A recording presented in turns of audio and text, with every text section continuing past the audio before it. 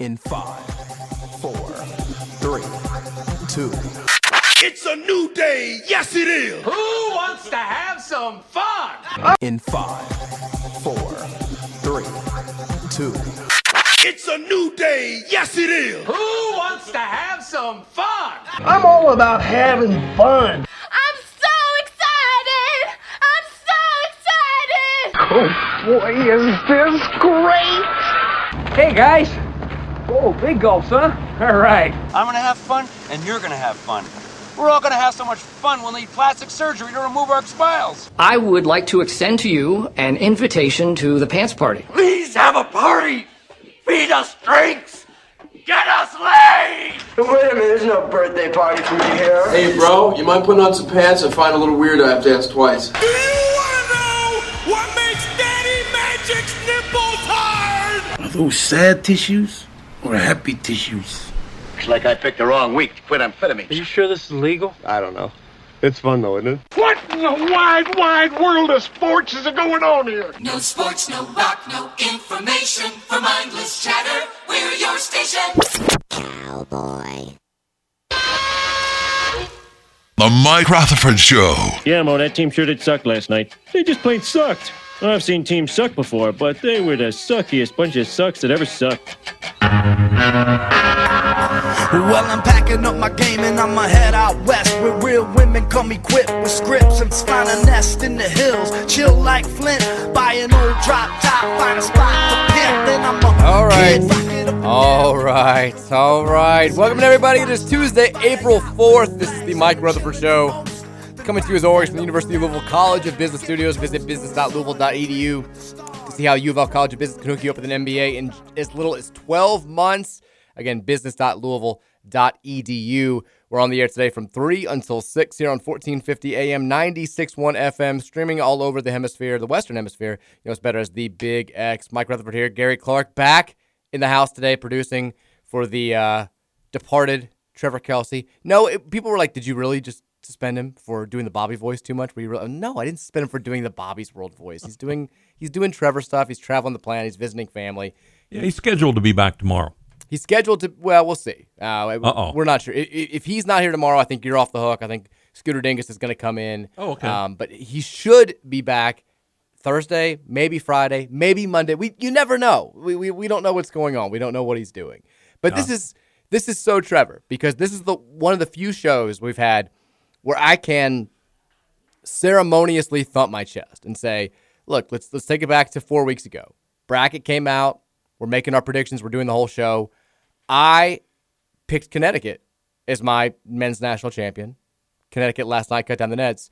You, Trevor, I believe, picked Arizona, who I think then lost in the first round to Princeton a few days later. So me, champion, you, first round, and he's not here to eat any crow. There's no comeuppance today. He's just on the road. He did this purposefully. And tomorrow it'll be old news, so you won't bring it up. We're moving on. This is the last day of college basketball talk for the 2022-2023 season.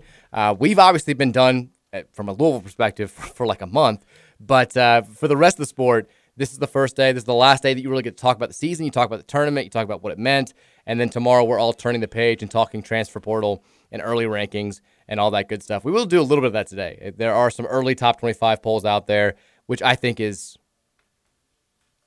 strange. I mean, I get why people do it. I've clicked on some. I'm going to talk about some today. There's clearly a market for it, but it's an impossible task to do. It's why we held off. We're going to hold off for at least a few weeks with our early season top 25. But we'll talk about the national championship game last night, Connecticut, what it means, kind of a lame national title game to cap what I think was an exciting tournament.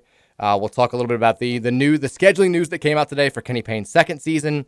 A couple of recruiting transfer report tidbits to get to, a couple of recruiting notes on the football side to get to. We'll talk about Caitlin Clark speaks about the Angel Reese controversy, all that good stuff. We got the Masters now. We're turning our focus to Thursday. The weather's going to be gross. What goes on with that? The TV ratings for the Final Four are out, better than expected in some ways and kind of a little bit lower than expected in other ways. We'll get to all that good stuff. Gary, how are you, though? I have to say happy Tuesday to you. How was your Monday night? I was following you last night on Twitter. Okay, thank you. And I have to agree with what you said about Jim Nantz sign-off. when the game ended. I'm not talking about, I didn't watch the post-game show. Sure. But he really didn't say a whole lot. He didn't. He just said, thanks for being my friend. He didn't nance it up enough. He didn't get Nancy. And I will give him credit because I was jokingly saying yesterday that I want him to make it all about himself.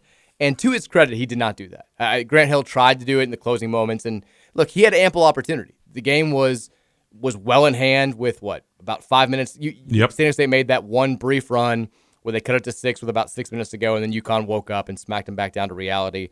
And so he had the whole last segment. He could have taken 30 seconds or a minute to talk about himself and how much this has meant to him.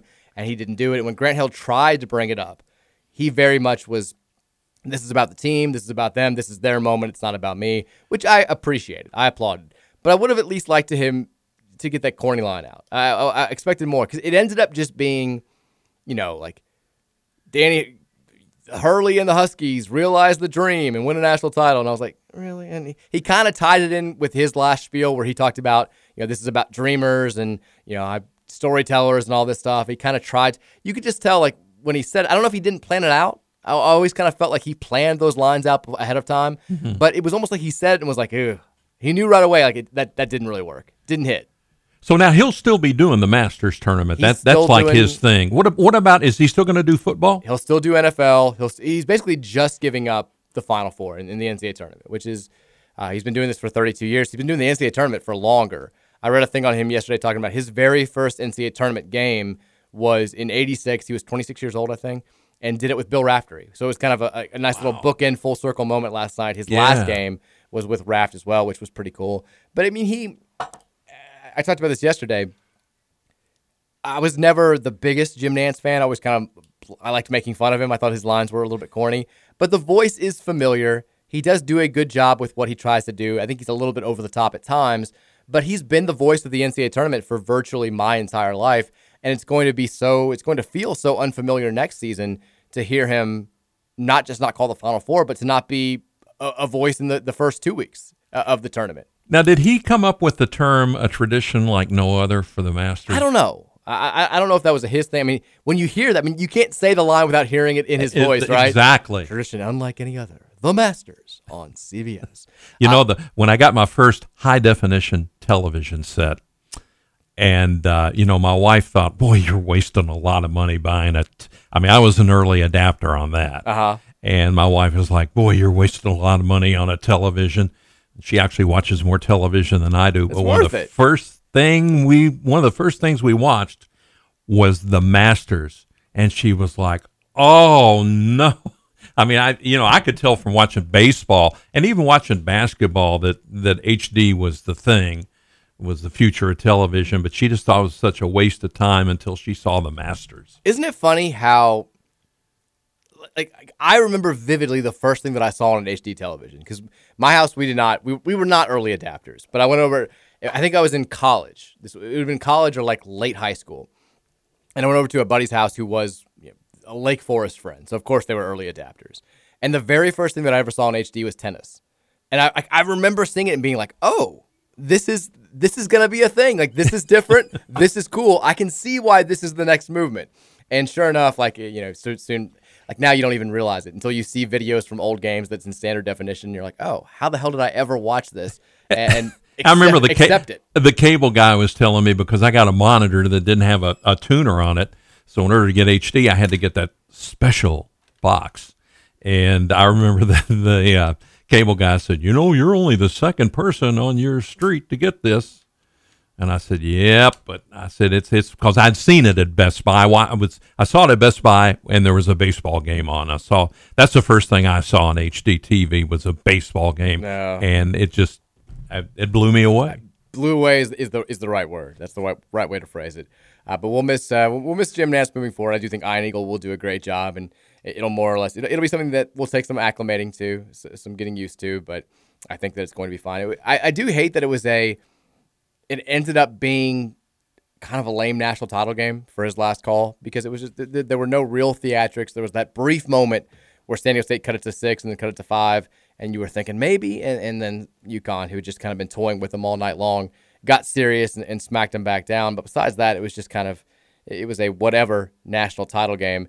So for Nance to go out like that, he did at least get the call of a true buzzer beater in the Final Four on Saturday. Like that was a great moment, that a was memorable a great moment. Game. I think we talked about this before, but it was the first time in the history of the Final Four that you've had a true buzzer beater where a team has gone from losing the game to winning the game. Every prior buzzer beater in a national semifinal or a national title game had been with a score tied, and it's still cool, but there's not as much on the line. If you miss it, it's overtime, as opposed to if Lamont Butler misses that shot for San Diego State, his team's going home, FAU's going to the national title game.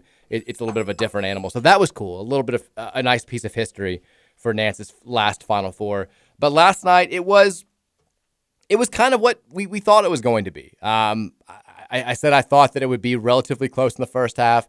I thought UConn would pull away and kind of keep them at arm's length, 9 to 15 points for the entirety of the second half, and then wind up winning by 10 to 12. They ended up winning by 17 and completed one of the more dominant stretches, dominant tournament runs in the history of the NCAA tournament.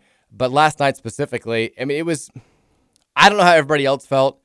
The entire game, pretty much after the first segment where San Diego State comes out, they hit 4 or 5 shots. They're getting what they want on offense, and you're kind of like, man, they may have something here. Maybe they figured something out. And then UConn tightens up.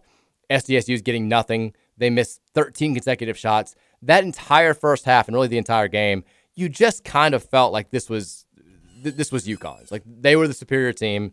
They were also getting whatever they wanted to on offense, and they kept getting whatever they wanted to on offense as time went on. And I appreciated Danny Hurley at the halftime pre-halftime interview coming out and being like, look, we should be up by 20 right now. Because he was being honest, and it didn't come off as, overly brash. He wasn't trying to brag. He wasn't trying to put SDSU down. He was just saying, we've missed a ton of chippy shots at the bucket. We have let them get a couple of second chance opportunities that they probably shouldn't have. We've bailed them out with a couple of fouls on 3-pointers. We're up by 12. We should be running away with this thing. And he was totally right. And they came out in the second half, and they still kind of just like, to quote Swingers, they're this big bear with these paws, and they're how do I kill this bunny? And they're kind of batting it around. They're not actually just killing it with the claws. That's kind of how you felt with Connecticut. They just let San Diego State hang around enough. They would have empty possessions on offense where they just wouldn't run anything, and Tristan Newton would take a bad shot or commit a bad turnover. And it was just like, you're like, come on, guys. And it made me happy. If nothing else, it made me happy that San Diego State made that run and at least spooked them a little bit, because they deserve that. Connecticut deserved to be spooked a little bit. And then when it happened, Jordan Hawkins hits the catch and shoot 3 to put them back up by 8, and that was pretty much it. They were clearly the better team. They were clearly in the midst of a all-time NCAA tournament run, and a 17-point win felt about right. This will be remembered as the Connecticut tournament. This will be remembered as the tournament where they became the first team ever to win 6 games by 13 points or more. They never really felt tested. Miami technically gave them the toughest test that they faced in the tournament with a 13-point loss in the Final Four. But outside, remember, Iona led them at halftime. St. Mary's led them by 1, I think, at halftime. But Iona probably, that first half was probably the best that anybody played against them the entire 3-week tournament. And when UConn put their foot on the gas in the second half, Iona they had nothing for them. Same with St. Mary's. Same with everybody else they faced. They were clearly the best team. And we can talk a little bit about who they didn't play, not playing a team that was seeded better than 5th, but that's the nature of the tournament. And look, they thrashed whoever was put in front of them. They came out of the toughest region. I said nobody better than 5th. Gonzaga was actually the 3 seed in the West region. So they did play one of the fellow pre-tournament favorites, but there was not, they didn't face a top seed. They didn't face a top 2 seed. There's something to be said for that. But what do you want them to do? They just gouged everybody they played. They were tremendous. And I got asked this question this morning, and I wasn't really sure. Somebody was on a radio show said, do you think that this will be, that people will remember this, that people will remember just how dominant UConn was? Because I think people remember the 96 Kentucky team, how dominant they were. I think people remember 2009 North Carolina, how dominant they were. Do you think UConn will be remembered in that same light? And I said, it's impossible to say for certain. My answer is I think so. A lot of times when you're still in the heat of the moment and we're less than 24 hours removed from the national title game, you make these bold predictions about what people will and won't remember from a title game or a specific NCAA tournament. And then 10 years down the line, you're like, oh, I kind of forgot that. Like I thought that everybody was going to remember this. They don't. I don't. So you can't say for certain. I think that people are going to remember the dominance of this run. And it's unique in that every other team that we're talking about that won games by these margins, and Connecticut wound up finishing with the third overall largest margin of victory in NCAA tournament history. They beat their 6 opponents by 120 points. UK in 96 holds the record, 129 points is what they won their games by. But I think that we'll remember UConn. I don't know if we'll remember the fact that they were a 4 seed. That's the part that I think is going to get lost in time, because every other team that's done this has been a top seed, and they've been a pre-tournament favorite. And they were a team that throughout the regular season was looked at as a top-tier national title contender. UConn, I think we're going to remember them as a dominant team, and I think we're going to misremember them as this team that was clearly the best and that most people thought was going to win the national title going into it. And I think we're going to quickly forget the fact that they were just the second number 4 seed ever in the history of this tournament to cut down the nets. Maybe I'm wrong. Maybe we will remember that, but I think I think we're just going to. It reminds me of in 2011, and God knows there were so many comparisons drawn between this tournament and the 2011 tournament, and justifiably so. But we all kind of remember this whole thing where it was Kemba Walker and Jimmer Fredette and an incredible mono versus mono run for the race for the National Player of the Year. What we forget is Kemba Walker wasn't the Big East Conference Player of the Year. Ben Hansbrough from Notre Dame, remember that guy? He was the Big East Conference Player of the Year. Kemba Walker had such a lull before March that season that he didn't even win the Player of the Year award for his own conference. And yet we look back and we're like, man, Kemba was the star of that whole season. He was clearly the star of March. He was not the star of the whole season. He just got hot at the right time, which is a uniquely Connecticut thing. And I think that if there is something that's being talked about, like I kind of thought going into last night, the storyline was going to be UConn's dominance, where it ranks historically, all that good stuff. But the real storyline has been UConn. Do we consider them a blue blood? And if we do, where do we rank them all the time in the hierarchy of college basketball programs? And I've gotten this question a couple of times today on Twitter. I'm assuming it'll probably come up on the text line. I haven't glanced at the text line yet. I will in a second if it hasn't already. But do you now slot UConn ahead of Louisville in terms of all-time college basketball programs? It is an impossible question to answer. And UConn is unique's not even the word. Their basketball profile is in a entire different galaxy than anybody else in the history of the sport. When you look at the top 10 programs in college basketball history, almost all of them have, the top 5, top 6 certainly, have a couple of national titles that happened in a bygone era. They had a couple of national titles at a time where only a handful of teams even made the NCAA tournament, or at a time when the sport wasn't fully integrated. UConn is they're the inverse. They're the exact opposite. They have relatively no history before 1990. They've got no history of success at the very highest level before 1999. Their first Final Four in 99. Since then, they've been to 6 Final Fours. They've won 5 national titles. They're 5-0 in national championship games. There is no program since 99 that's won more than UConn at the highest level. 5 national titles. Nobody else has more than 3. If you are a 20-something or a teenager, there's no program that you've seen cut down the nets more than UConn. And so in that respect, it seems like a no-brainer. 5 titles, 25 years. That's remarkable. Of course they're a blue blood. The problem is they've missed the NCAA tournament 7 times in the last 14 years. Half of all tournaments since 2009, UConn has not been a part of. They had, in a recent stretch, 5 seasons from 2016 through 2021. They missed the tournament every single year. The first 3 of those years, they had losing records. UConn still has not been a 1 or a 2 seed in the Big Dance since all the way back in 2009. There only been, since Florida in 2006, Florida, when they were a 3 seed and they won the first of back-to-back titles. There's only been 3 teams that have been non-top 2 seeds to win the national title from 2006 to last night. All 3 of them are UConn teams. All 3 of them are UConn teams. And they've played in super bizarre national title games. 2011, they play 8-seeded Butler in a game where Butler shoots the lowest percentage of any team in NCAA tournament history. Not championship game history. NCAA tournament history. Butler shot 18.9%. No team in any round, in any tournament, in the history of the event has shot worse from the field than Butler did in that national title game, and UConn beat them by 12, 53-41. Worst national title game of all time.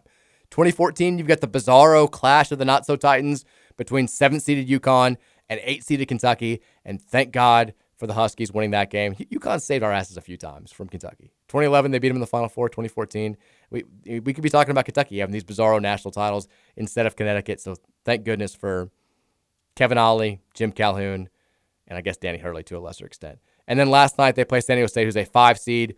Could have been the first 5 seed ever to win the national title. Could have been the first non-power conference team to win a national title since 1990.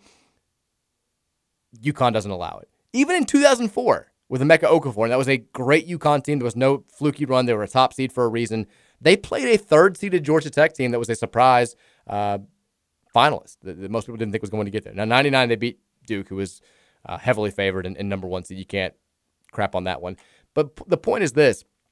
Connecticut's national profile is so strange. They have not produced the types of regular seasons that would indicate that they're the bluest of the blue blood, but they're the best team in the tournament. When they get in the tournament, nobody has been better over the last 25 years than Connecticut has. And, I mean, they lost 8 games this year. They lost none to teams outside the Big East. 17-0 in non-conference games. All 17 of those wins by double figures. In league play, they go 13-7 in the regular season. They finish tied for 4th.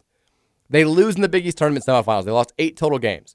They're the 5th team in the history of the sport to not win at least a share of a regular season conference title or a league tournament and go on to be the national champion.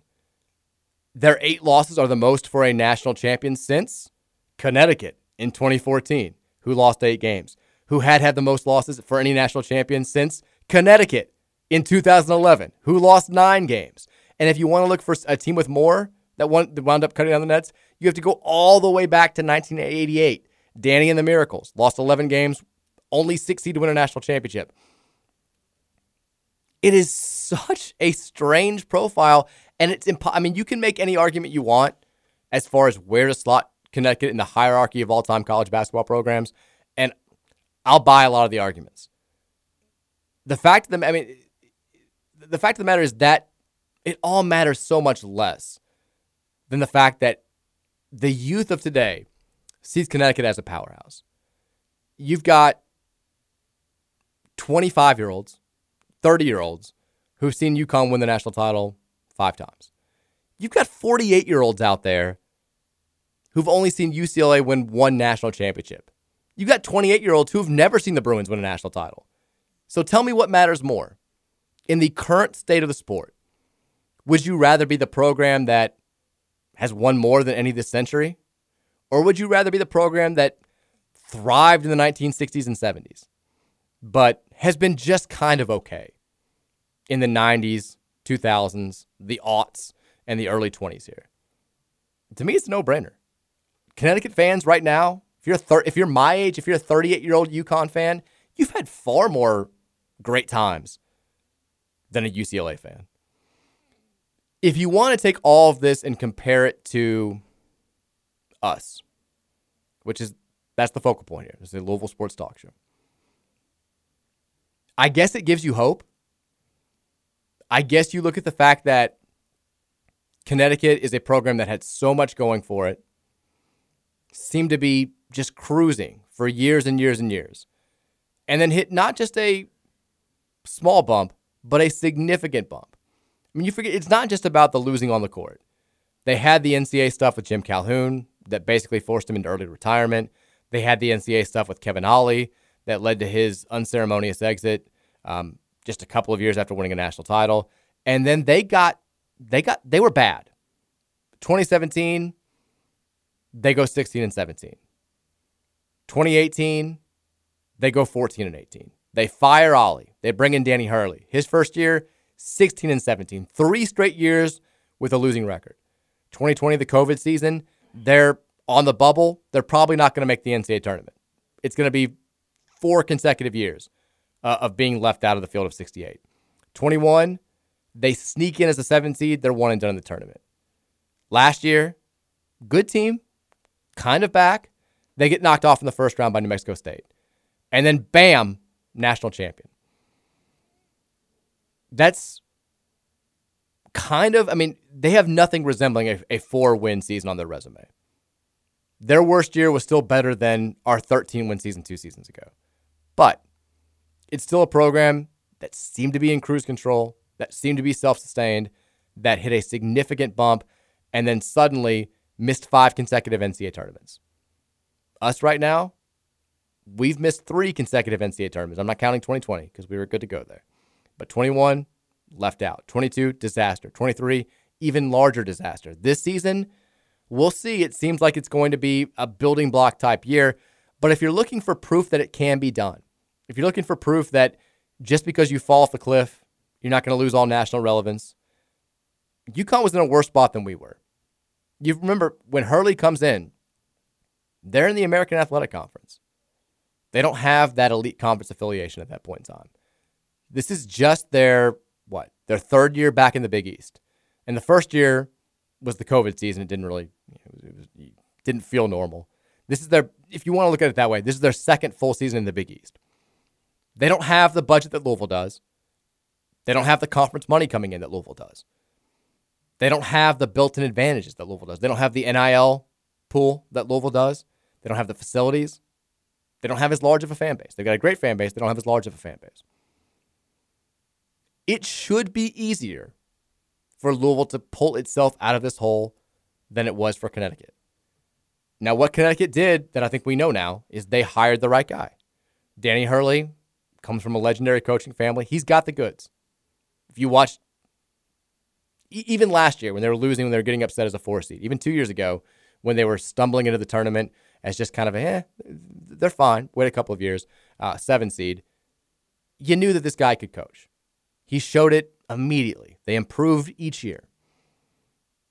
With the right guy, a program like Louisville, a program like Connecticut can go from depths they never thought were possible to back on the mountaintop in a relatively short amount of time. And what we have to find out very quickly is whether or not Kenny Payne can be that type of guy. Now, I mentioned this, Hurley's first season was bad. He inherited a bad team. They'd won 14 games the year before. He improved it a little bit. They go from 14 wins to 16 wins.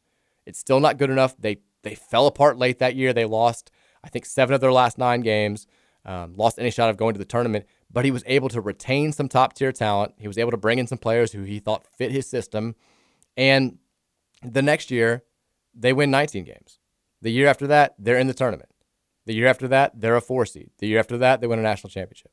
You saw the building blocks. We've got to see it this year with Kenny Payne. And I know I'm not telling you anything that you don't know already, but if Payne is a guy, it can't just be a small step forward. It has to be a significant step forward.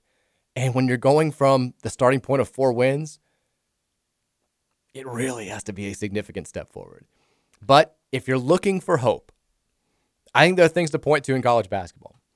I think you point to the Iowa State turnaround. You point to the fact that they won 2 games, and the next year they're in the Sweet 16. This past year, they were a 6 seed. They've got it going a little bit. You look at Kansas State, 3 straight very bad seasons. Worst team in the Big 12. They're picked to finish last in the Big 12 this year. They hired Jerome Tang. Boom. He's got them as a 3 seed. They go 1 game away from making a Final Four. All of this, though, comes down to having the right coach. Having the right coach, having the right staff, getting the right group of players, getting the right combination of guys from the transfer portal, from your current roster, and from incoming freshmen, and making it work. And look, we've got 7 months of debate ahead of us. I know we do. We're going to keep getting players. we're going to have debates about whether or not they're the right players. Even if they are the right players, we're going to have debates about whether or not the staff can do anything with them. And none of us will have the answers until the season comes. But I think we will have the answers. I don't think there's going to be this debating going into year 3. I think we'll have clear evidence one way or the other. But it can be done. It's not like if Kenny Payne's the right guy and this basketball savant that he just can't get it done because of this hole. Look at UConn. Look at K-State. Look at Iowa State. Look at others. It can be done, and it should be easier to do here than it is there. Let's start this process. There's hope out there. Hope springs eternal. We're going to talk a little bit after the break about next season, specifically a couple of games that we now know are on the schedule for next year. It's going to be an early test for Kenny Payne and company in year 2. We'll get to that and some of your texts as well on the Thornton's text line. Keep it locked right here. It's the Mike Rutherford Show on 1450 and 96.1, The Big X.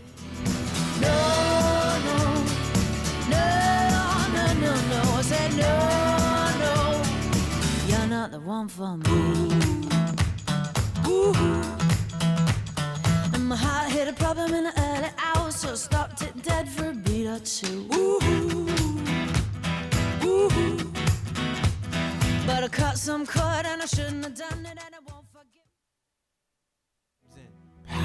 In the middle of the night, and this is what I told her for you.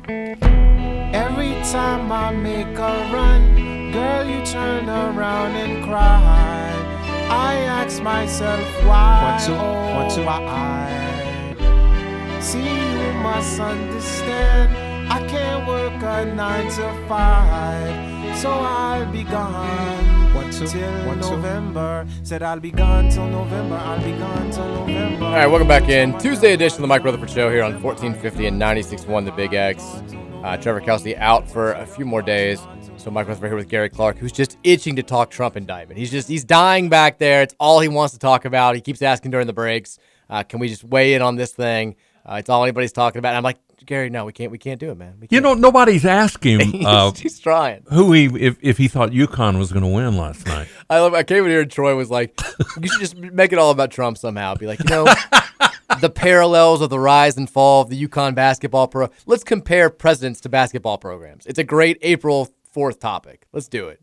It would be great if it happened on April 1st. It would have been nice. Yeah. It would have been fun. But alas, here we are. But we'll stay away from the indictment talk today, at least for the second hour.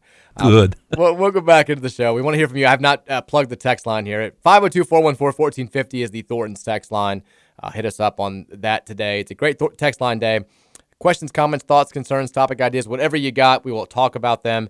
And a reminder, download that Refreshing Rewards app from Thornton's. It'll save you money when you need to fuel up outside. It'll save you money inside when you want a tasty treat from any one of the 86,912 Thornton's locations.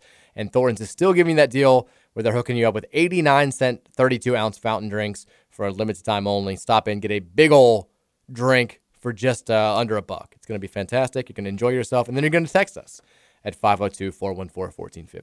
I love transitive property stuff. I think this is always interesting. I think it's always kind of funny. But congratulations to the Emory and Henry Wasps.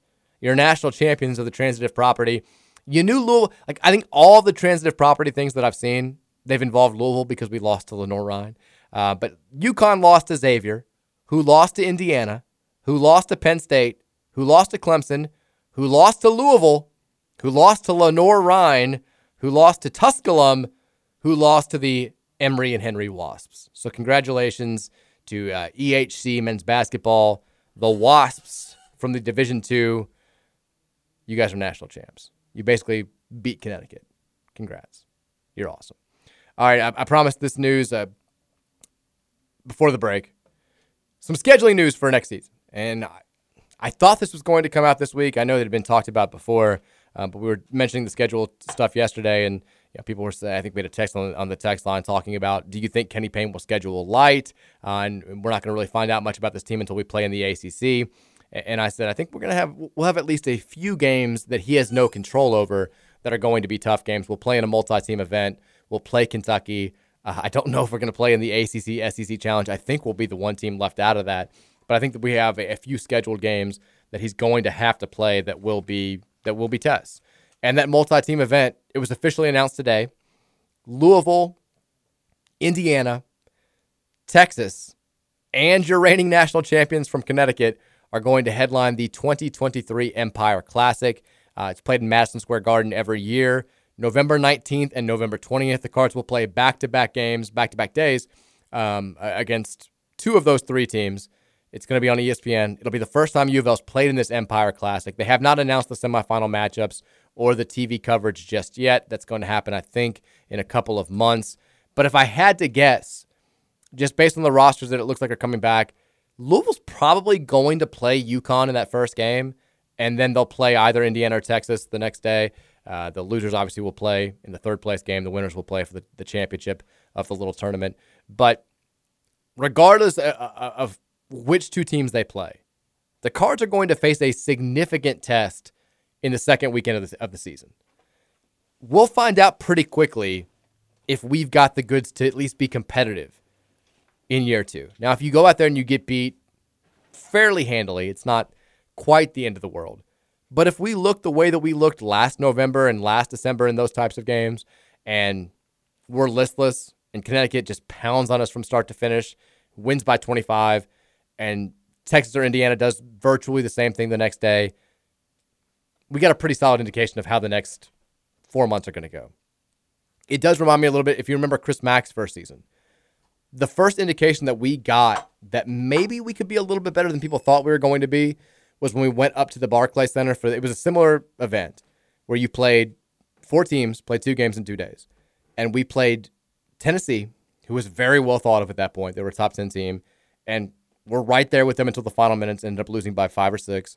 And then we had Marquette beat the next day and got kind of screwed by the refs and lost those games. And even though we went 0-2, it was a solid sign that, like, hey, we might be able to do more than people are giving us credit for. We come home. We beat a top 10 Michigan State team at home in our very next game. And boom, suddenly we're in the national rankings and we're very clearly an NCAA tournament team. If Louisville can be competitive in these games, I think you kind of have the same thought about Kenny Payne in year 2. This could be better than a lot of us are thinking. If you're not, it's not a good sign. I think also, when you look back, I was talking about this last night with somebody. When you look back at that early stretch last year, the teams that were pounding on us, they didn't end up being as good as we thought they were going to be. Like Arkansas makes a nice run in the tournament, but they still were an 8 seed that never really hit their potential. They thrashed us by 26. Texas Tech, they beat us by 32 and held us to 38 points. They finished with a losing record. Did not come close to making the NCAA tournament. They were 16-17. Cincinnati, a whatever team, didn't make the NCAA tournament either, beat us by 20. Maryland destroyed us. They won a game in the tournament in an 8-9 game. Miami wound up being good, and they beat us like a good team should. Florida State was terrible. Beat us by 22. Like, all those games, we were like, well, at least we're losing to quality competition. They ended up not being quite as quality as we thought they were going to be. And I think all 3 of the teams that are going to be in this event next year should be pretty damn good. Indiana obviously is going to have to replace Jordan Hood-Schifino. We'll see what happens with Trace Jackson-Davis. I'm assuming they're going to have to replace him as well. Texas is going to lose a decent amount, but they're Texas. They'll reload. They'll get some big-time transfers. And UConn should return a solid amount from their national championship team. Like, Connecticut's going to be I'll be surprised if they're not a preseason top 5 team. We're probably going to be the only unranked team in this field. So we'll see. But it will be a nice early season test. Now, what I do have to make mention of, because this has kind of devolved into an argument in my mentions on Twitter and on the website. You've got some people out there who are like, why would Kenny Payne sign up for this? Yeah, we won 4 games last year. UConn just won the national title. Indiana was good. These were 3 top 4 seeds, and we won 4 games. Why are we doing this to ourselves? And you've got other people who are like, this is clearly a sign that Kenny Payne believes in his second year. He wouldn't sign up for this if he didn't think he had the goods. We're going to be great. This just gives me further proof that we're going to be fine next season. Guys, these things get decided. These things are agreed to like years in advance.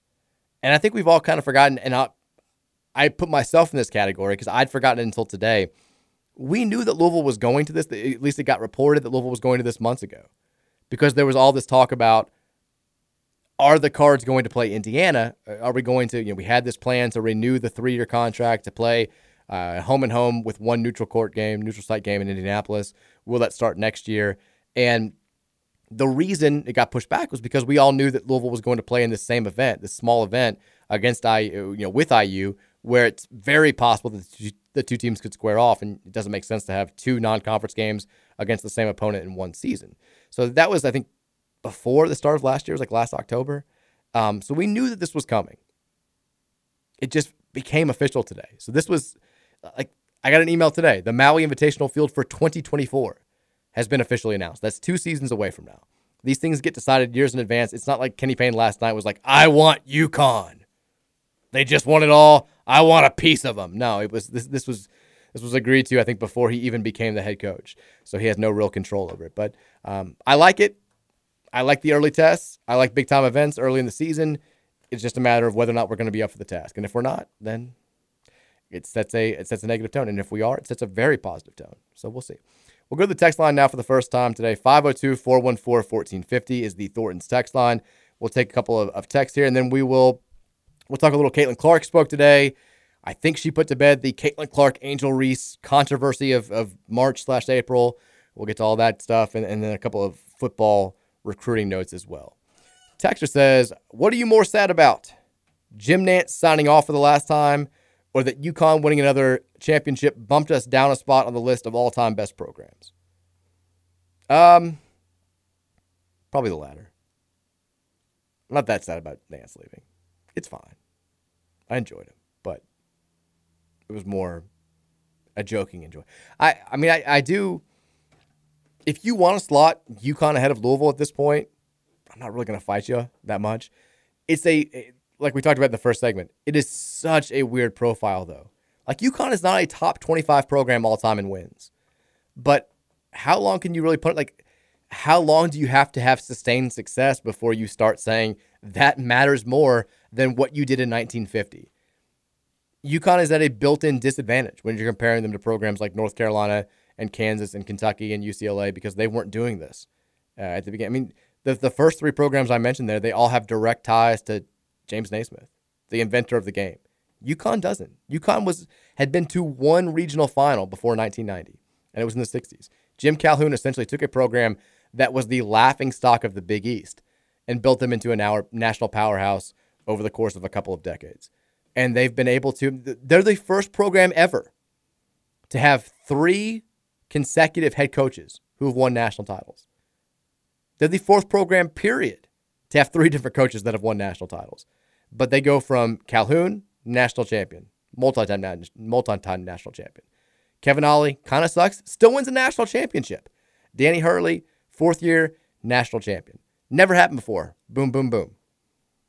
They're doing something right up there in stores. I did think it was interesting that Ray Allen last night after the game, he got interviewed on the floor.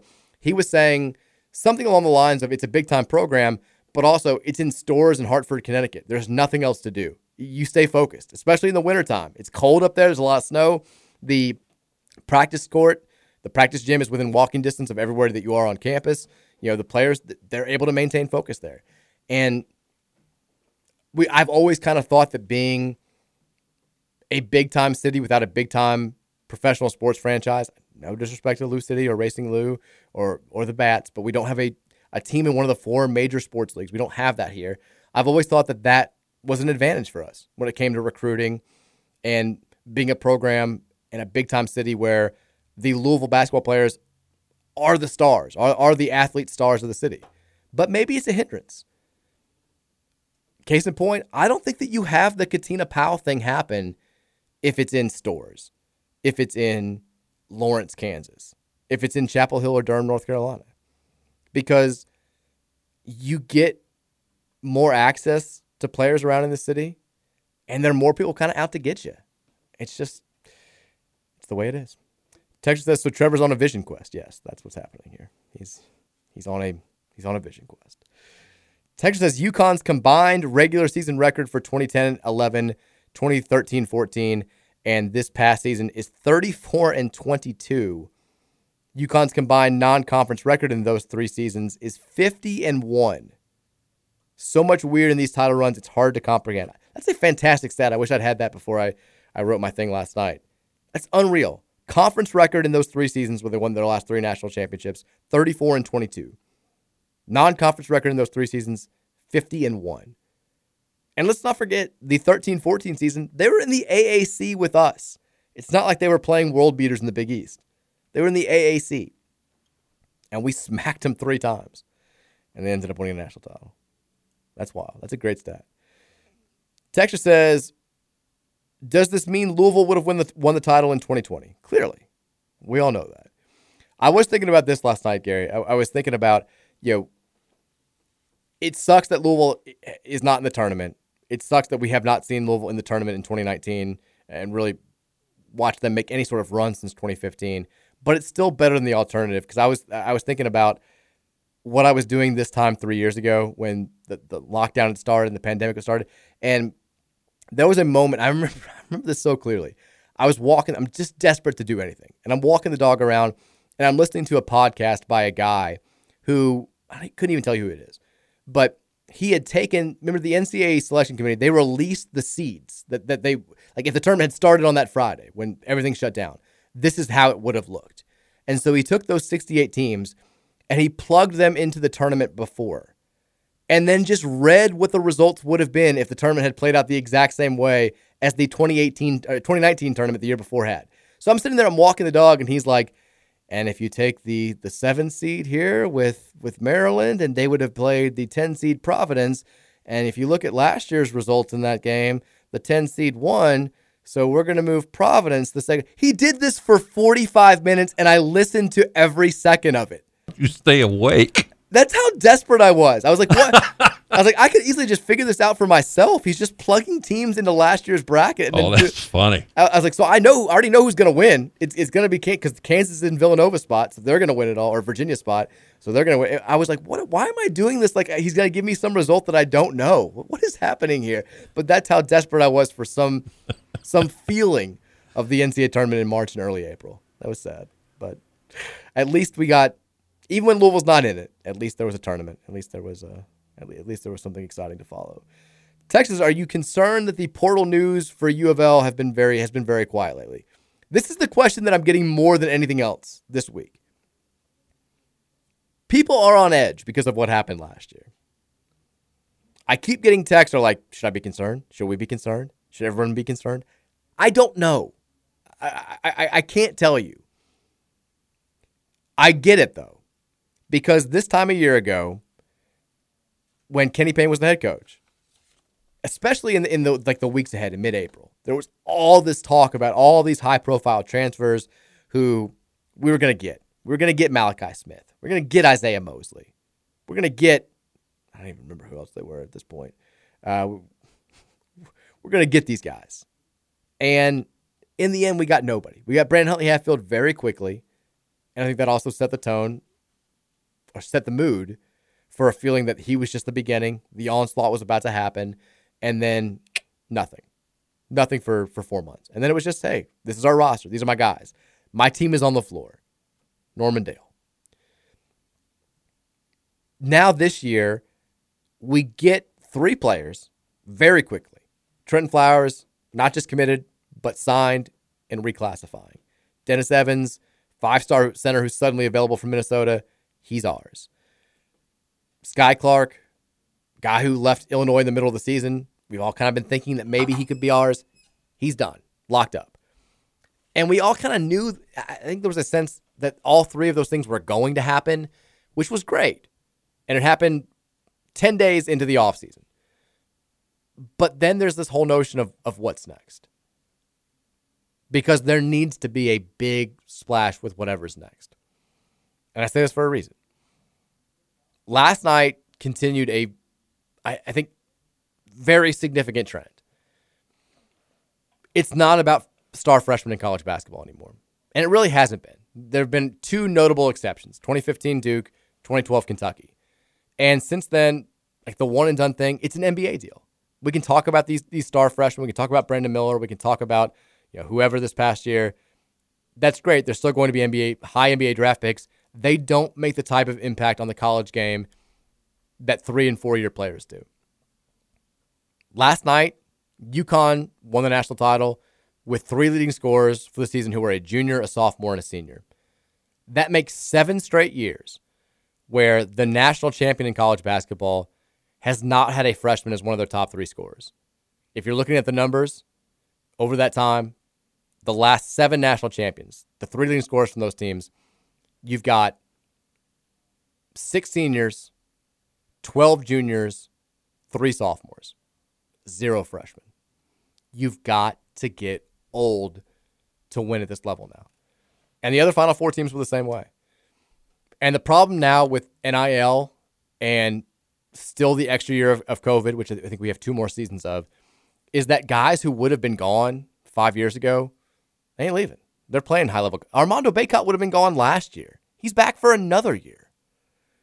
Miami, Nigel Pack, he signed a 2-year deal. That $800,000 number was $400K for 2 seasons. He's coming back.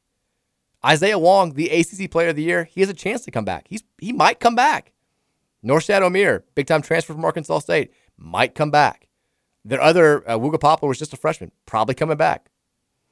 Like, they're going to be really good again.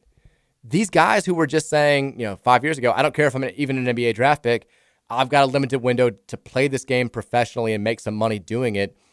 I need to go ahead and go because my ceiling's not getting any higher. College basketball is fine, but I got to pay the bills. I'm going overseas. I'm going to try to make, 6 figures, high 5 figures. Now you can make that in college, and guys are sticking around. And it makes it more difficult for programs in the situation that Louisville's in to be super competitive very quickly. You got to kill it in the portal. And I understand that that's where all this concern stems from because there's, I think, a sense that we like the roster we have. We like the players that we've brought in. We like who they can be 2 or 3 years down the line, but that maybe doesn't help us significantly for next year. The good news is you got players everywhere. I mean, hell, we had 3 big-time names enter the portal while we were on the air yesterday.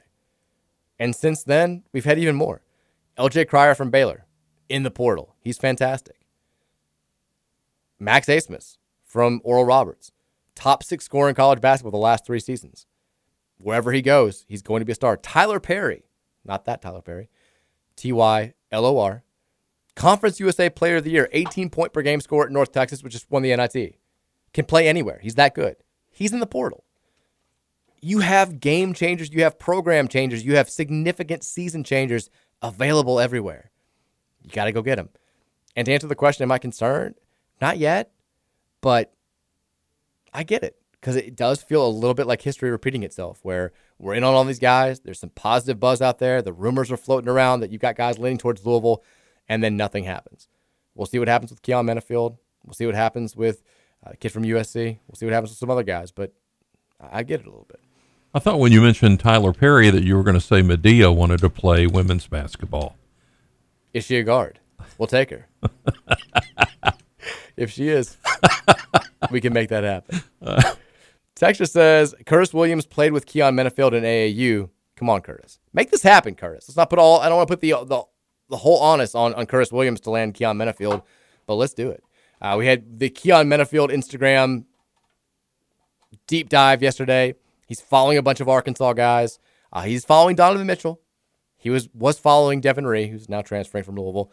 But I don't know what that means. I mean, Ricky Council from Arkansas announced today that he's not coming back. He's one of the guys that Manifield was following on Instagram. He's following Nick Smith. He's definitely not coming back. He is following Devo Davis, who's not an NBA guy, but we'll see. I don't know how much I want to dive too much into that, but it's concerning a little bit. Texas says, is this a wannabe Champions Classic? No, it's its own thing. It's a solid event. It's a solid 4-time thing. St. John's won it last year. It's on ESPN every year. It's not a new thing. Texas, does UConn have any 4-win seasons? I don't think so. Maybe way in the past. Not in the modern history. There you go. All right, we'll take a break. When we come back, more from you guys. We'll talk about this Caitlin Clark controversy. We'll talk a little football recruiting as well. It's hour number 2 of the Mike Rutherford Show. It's next here on 1450 and 96.1, The Big X. I'll be gone till November. You tell my girl, I'll be gone till November.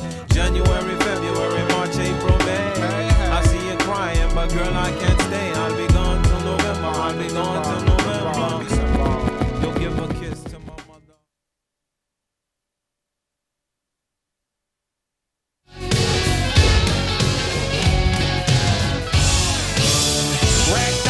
Living in a movie,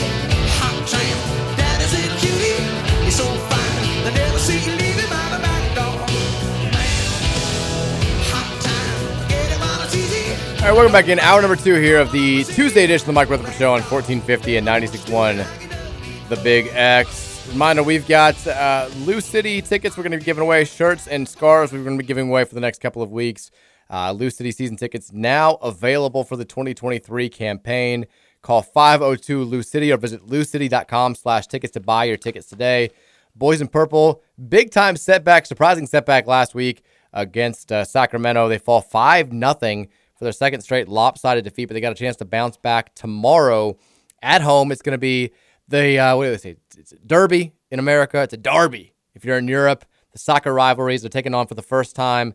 The new Lexington team, Lexington Football Club, they're going to take their Lexington Soccer Club, football club. Look, we're more cultured here in Louisville. We're a football club. We're an FC. You guys, you don't even know what you're talking about. So you're a soccer club. That's how they do it down there in USL League One. 7 p.m. is the kickoff tomorrow night inside Lynn Stadium. It is a second-round matchup in the U.S. Open Cup. Lou City's had some success in the U.S. Open Cup in recent years.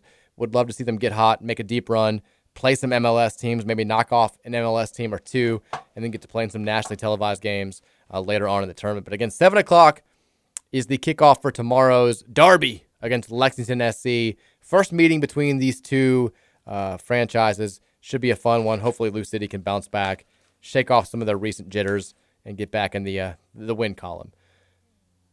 All right. Gary, you mentioned your wife watches more TV than you do, but do you guys do the thing where it's like we try to find mutual shows that we can watch together, or do you go upstairs at night and she stays down? How does it work? We try to find mutual shows, but she has a lot of her favorites. Like and she's very old school. She watches a lot of network television. Okay. So we have network nights in our house. Like Monday's a CBS night, which last night everything was preempted. Tuesday. I'm trying to think. Tuesday it's not NBC. It's CBS again on Tuesday because all the NCIS. No, FBI. Okay. Watch the FBI shows. Wednesday, it's Chicago night on NBC. Classic. Yeah, and then on Thursday, we really haven't got something that we watch normally on Thursday and Friday, but Monday, Tuesday, Wednesday, and Sunday we're all covered. Thursday's there for the taking in the Clark household. That's right. I do like the FBI shows, so I like the regular FBI and the Most Wanted. The international, don't like it. Now, so you guys aren't big streaming people. Big what now? Streaming people. The shows on like Netflix, Hulu, what have you. I am more than she is. Okay. Because this list, we have a list from Vulture, the best 10 shows of 2023 so far. And you probably haven't seen many of them, have you? That's the thing. There's so many now that it's hard to keep up. There's so many, and not only have I not seen a lot of them, I haven't heard of a lot of them when they come out. So I'm always curious when these lists come out, not how many of these have I seen, but how many of these am I even aware of their existence. So here we go. This, according to Vulture, are the 10 best new shows of 2023 so far. Perry Mason. I haven't seen that yet. Yeah, I knew that it was out. I knew they had it's technically a reboot. I knew that it was out. I have not watched it at all. Party Down. No idea whatsoever. That's above my age demographic, or below my age demographic. It's apparently resurrecting a comedy that was 13 years old. But Party Down is out there. It's a show that actually exists. I have not seen it. Poker Face. I've heard of it, but I haven't seen it. I only have heard about it because we had a different list like this. That was Natasha Lyonne, and Trevor and I were going over the list, and that's when I found out about it. It's a Peacock show. It's Rian Johnson, the guy who did some of the Star Wars movies, and Natasha Lyonne. Sounds good. I haven't seen it. American Auto is an NBC show. No. Never heard of it. Zero frame of reference. The Last of Us. Have heard of it. I've heard of that too. That's HBO, right? HBO, correct. Yeah. You've got the girl from Game of Thrones, and also Pedro Pascal, who was in Game of Thrones as well. Yeah, I hear that's good. I haven't had a chance to watch it yet. I've watched the first 2 episodes. Very intense. I enjoyed them. I'm going to watch more as time goes. But it is not a show like my wife would not enjoy it. So it's one of those ones like I'm doing that on my off time. That's now the tournament's over. Jump back into Last of Us. So I've heard of that. Have watched it. The Traitors. Never heard of it. Me either. No idea what it's about. Don't know what station it's streaming on. Apparently Peacock. Couldn't tell you anything about Kunk on Earth. Sounds like something I shouldn't be saying on the radio. What channel's that on? BBC/Netflix. Kunk is her last name, Philomena Kunk, C-U-N-K. I'm spelling it so you don't get the wrong idea. It is apparently very good, but it's out there. Ginny in Georgia, season 2 on Netflix. Never heard of it. No, haven't heard of it. Now they have Velma on this list, which the only thing that I heard about this was that it was like universally despised. It's a new series based on the character from Scooby-Doo. Right. Mindy Kaling did it. And all I saw, it was trending all over the place on Twitter when it first came out. And I was like, well, this is kind of cool. Like, I like Mindy Kaling. Maybe this is worth watching. And it was just because everybody hated it so much. So it's on this list. I don't know if it deserves to be based on what I've seen so far. Now, who's streaming that? It's HBO Max. Okay. So, well, see, I have friends that stream a lot, and all the time, a lot of the times they tell me about great shows, but it's like I tell them I'm only subscribing to a couple of these streaming services, and the reason I have HBO Max is because I got it with my phone. Yeah, we do the bundle and all these things. But Hulu is one I don't have, which somebody says I really need to have. My wife would like for me to get Disney Plus. So I'm thinking about getting that bundle where you get Hulu, Disney Plus, and ESPN Plus. We have that. It's a great deal. Yeah. Like that one is fantastic. I also we'll do the thing a lot of times too where, like with Apple TV Plus, if there's a show out that we want to watch, we're watching. We watch something on there. Now, what is it on Apple TV? The guy from Saturday Night Live is a soccer coach. Ted Lasso. Yeah, I hear that's really good. Ted Lasso's awesome. Season 3 just started to come out, so we have not started watching that, but we watched the first 2 seasons. But we'll watch Ted Lasso, or we'll watch a morning show, and then we'll get rid of it and just buy it back when we want to watch another show that comes out. Now, do they when they release those, like a lot of these streaming services now are when a new season comes out, they're only releasing one show at a time instead of the whole series. That's what they do here. Yeah, it guts me a little bit. So I'll try to wait as much as I can to watch it, so I can kind of binge.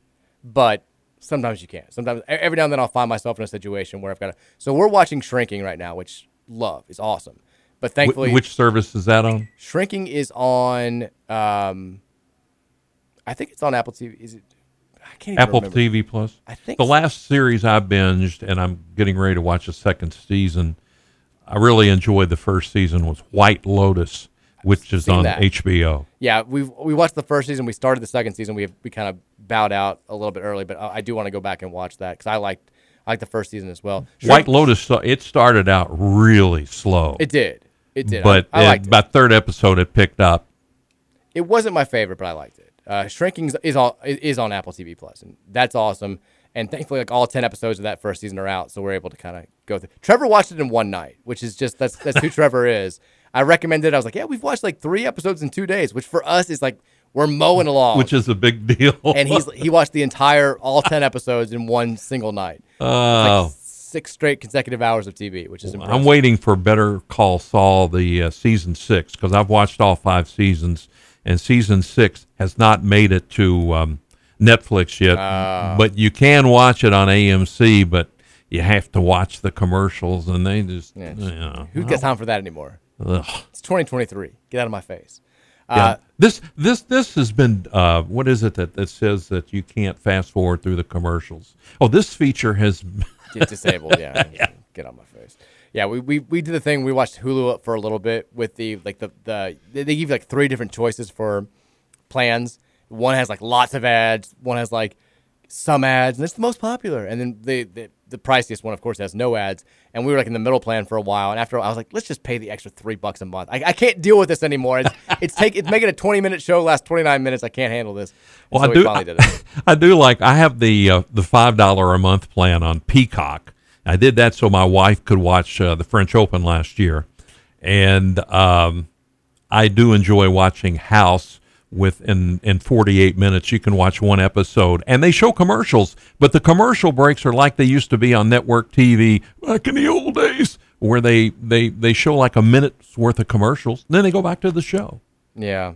I mean, that's the way they used to do it on network TV, you'd go 15 minutes. And I tell you, network TV is getting hard to watch.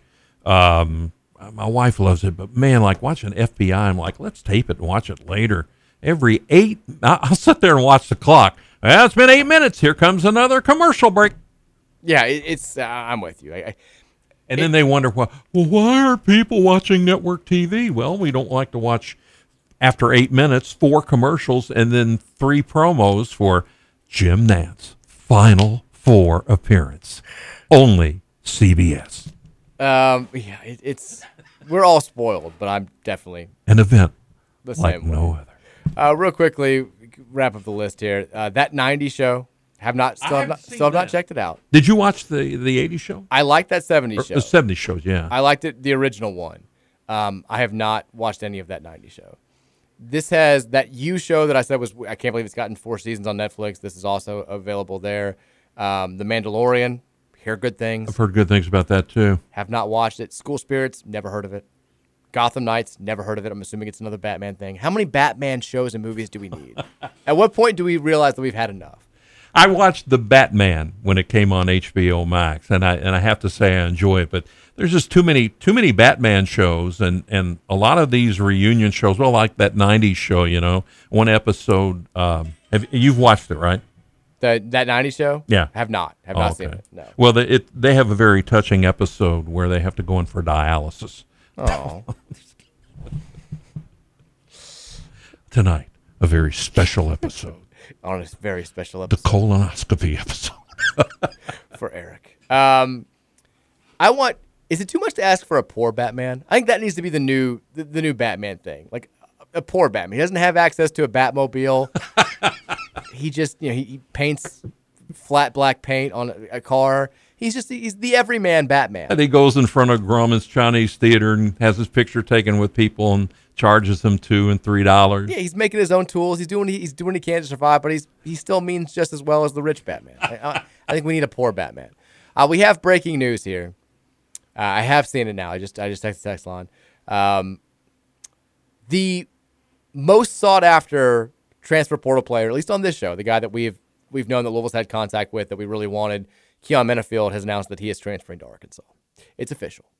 The Instagram deep dive, all that talk, it apparently was legit. Him following all the Arkansas players left us without a real opportunity to go get him. But Keon Menafield, who last week, I think it was on Friday, announced the final 6 of Louisville, Arkansas, Alabama, Tennessee, Washington. His old school was in his top. I can't remember the 6th one. Who cares?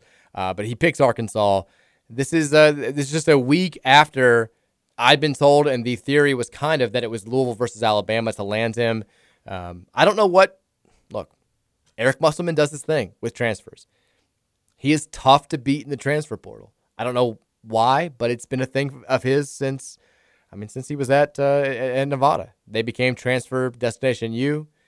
He's doing the same thing at Arkansas. They just reload with these guys, and we're not getting Keon Menafield. He's going to Arkansas. That sucks. That if you're Kenny Payne now, reload, go after another guard. There's plenty available. I don't know. LJ Cryer, I don't know. Max Asmus, I don't know. I know he's a little guard. I know that's not really your thing, but you've got to get somebody of the ilk of Keon Menafield. Not getting him hurts, but there are more players like him out there. But you've got to get somebody. It can't just be Sky Clark and a bunch of dudes. If it winds, we're running the risk if we don't get anybody else of being in the exact same position that we were a year ago.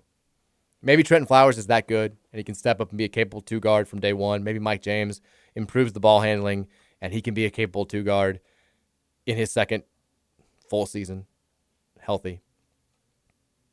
But we had all of these maybes a year ago, and our worst fears wound up being realized. And maybe Sky Clark's not as good as El Ellis. We have no idea. Now, maybe El comes back. That would solve a lot of problems here. But you've got to find a running mate for him. We saw last year how hard this is to do when it's just one guy out there kind of trying to initiate the offense all by himself. Menafield would have helped. You didn't get him. Go back and get him again. Texas says, do you have the same issue with Arkansas landing him as you would have with Alabama? Not quite as much, which seems silly to say because Arkansas has not been as successful as Alabama the last couple of years. They've gone further in the tournament, but they haven't had, I mean, they were an 8 seed this past year. I guess they went to the same round of the tournament as Alabama did this year, but they went to an Elite 8 the 2 consecutive years before. But I did give the rant saying, if this is an all things equal situation where NIL is not the deciding factor between Minifield going to Alabama and going to Louisville, if it's just Louisville versus Alabama straight up, you should win that battle. We're Louisville basketball, for God's sake. Alabama is Alabama basketball. If this were football, you tip your cap and say, yeah, of course you're going to go to Bama. If this is basketball, it's not exactly an apples-to-apples conversation, but we still have the upper hand. We should at least. Arkansas, while we've been a more successful program than Arkansas historically, they had their great run in the 90s, they're on a great run right now, I don't think you just discount how well Musselman does in the portal on an annual basis, however he does it. It's an attractive destination. And also, I mean, they've got more, which is another thing that sounds weird right now. They've got a better pitch for a guy who wants to come in and be a starting guard from day one, who wants to run the show. Arkansas doesn't have that. Like, their guards are leaving. They need a floor general. We've got Sky Clark. Now, if you wanted to pitch him and say we can play Sky off the ball or whatever, that's one thing. But we've got somebody who's occupying that spot for the time being. And that makes it a little bit more of a difficult sell than it does in Arkansas. Having said that, I think you could have gotten it done. They didn't. And now we're back to the drawing board. Cal Minifield off the board, going to Arkansas. This is not going to do anything to alleviate the fears of the people that were texting in earlier that I mentioned. This is the question that I've gotten more than any other this week. Is it happening again? Is this Scream 5 where Sydney's getting the calls again? Sydney Prescott's phone's blowing up again, and here they come. It does sort of feel like history is repeating itself, but I'm not going to jump off that ledge just yet because, one, you don't have the NCAA stuff. I do think it played a part. I don't think it's I've said this a million times, it's not an excuse for the roster being as bad as it was last year. But it played a part in Louisville not being able to get some of the higher profile transfers that they were going after. Not all of them, but some of them. A lot of it was self-inflicted, but some of it was to do with the NCAA stuff. That's gone. You should be able to get some of these guys now. 2, it's still super early. Still super early. And 3, I think Kenny Payne knows more. Oh, surely to God he knows. He knows more now than he did a year ago as far as how much he needs to do in the portal. Maybe he did. I mean, there was talk that later in the summer he was thinking, I think we'll be okay with this roster. He has to know now that he's got to get guys in the portal. He's got 4 spots available. There's no holding back any scholarships because we might get dinged in the future. You've got 3 or 4 scholarships to use. You've got to use them. You've got to get guys. You've got to get guys that can help you. Immediate impact players who have done this for 3 or 4 years at the college level. Has to happen. Or we're kind of back to talking about, is 10 wins enough? Is 11 wins enough? And nobody wants to do that. Texas says, okay, 502-414-1450 is the Thornton sex line. You guys have a lot of thoughts about this. We'll get to them. Just joined the show. Minifield to Arkansas. How bad is this? That's virtually the tone of every text that we've got here. It's not great. I'm not going to sugarcoat it for you. It's not great that this kid who just put us on his list late last week and who a week and a half ago when we found out he was available, a lot of people thought that we were the leader for, or one of the leaders for, is already committed to Arkansas. But it's early. A lot of guys are out there. A lot of guys are available. More guys are going to come out in the weeks ahead. You've got opportunities to make it happen. It's concerning that he didn't make it happen with a guy that it seems like we were kind of all in on. But can't connect on every swing. Got to connect on some, though. Texas says, Keon Minifield just committed to Arkansas. Don't get me wrong. I love hearing about all the shows you've never seen, but I would also love to hear about some guards. Well, we're trying. We're trying. Texas says, Mike, what the hell am I supposed to do if my Colts draft Will Levis? I don't want him both as a Colts fan and as a Cards fan. That'd be tough.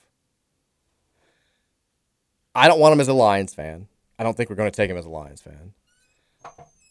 it would be tough as a Colts fan because you've also been sort of enticed with the idea that Lamar Jackson maybe is a viable option, is something that could actually legitimately happen. And I'm not going to, I don't think Will Levis is going to be a great NFL quarterback. I don't know that. Nobody thought Josh Allen was going to be a great NFL quarterback. I didn't think Josh Allen was going to be a great NFL quarterback. People thought he was going to be a downright bad NFL quarterback, and he's been tremendous. So I don't think that Will Levis is Josh Allen, but I could be wrong. Everybody could be wrong. Texas says, still need guards, offseason 2.0, same message. It is. For sure. I think that I don't want to say okay, but I think we're good enough at the wing. And I think if we get Huntley Hatfield back, I think we can be good enough in the front court. Guard is an issue. It was an issue last season. It's an issue now. And the problem that I have with the roster as it stands right now is it's still super young. It's super young.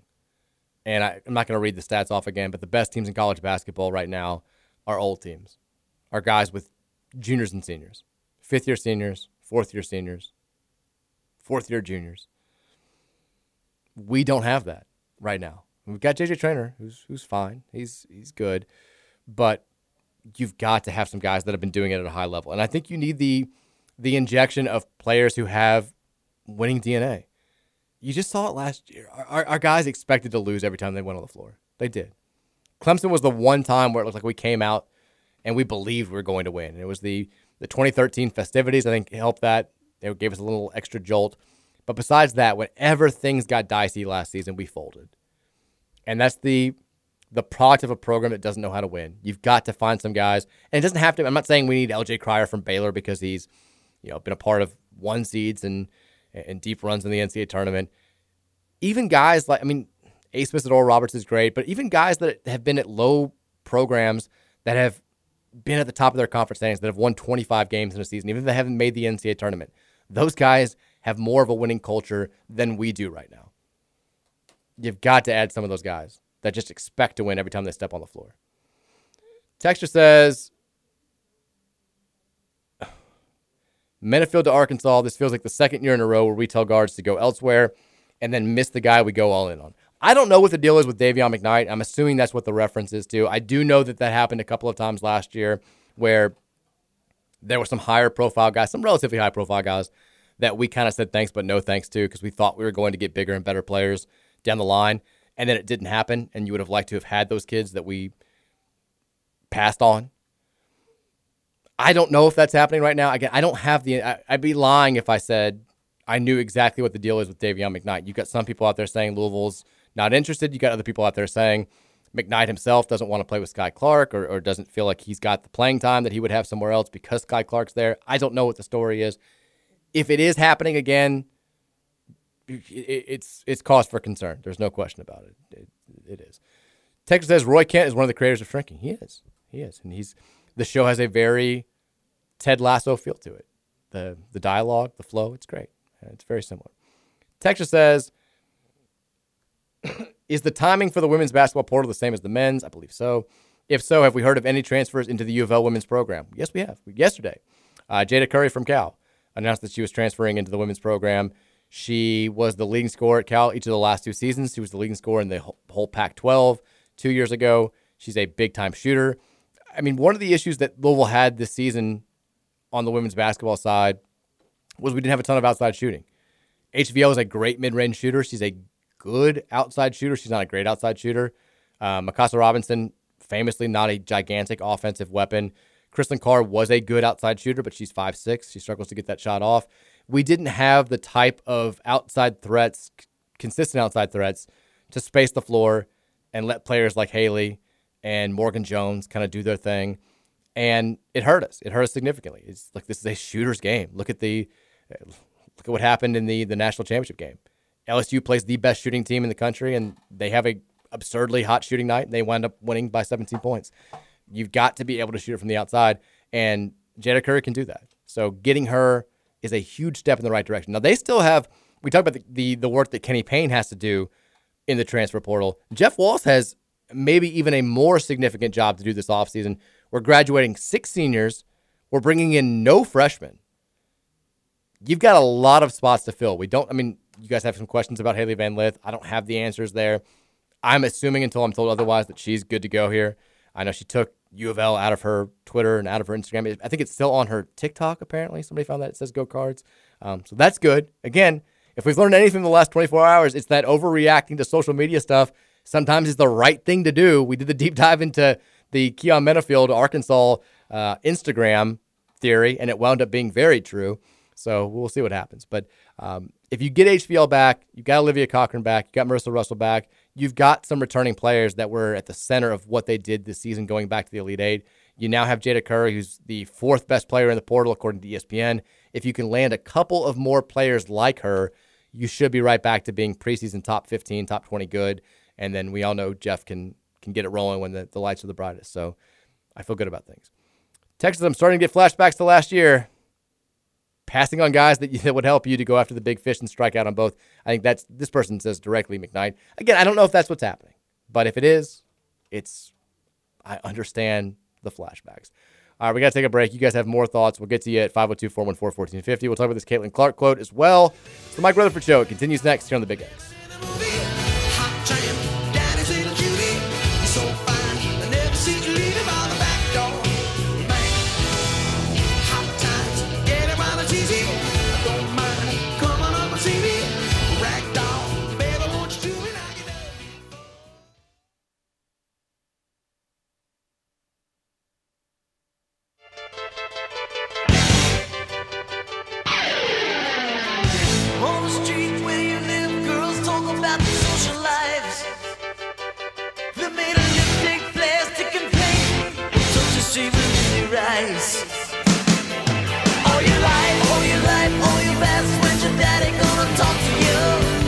Runaway is the perfect song for Keon Menafield. Running away to Arkansas.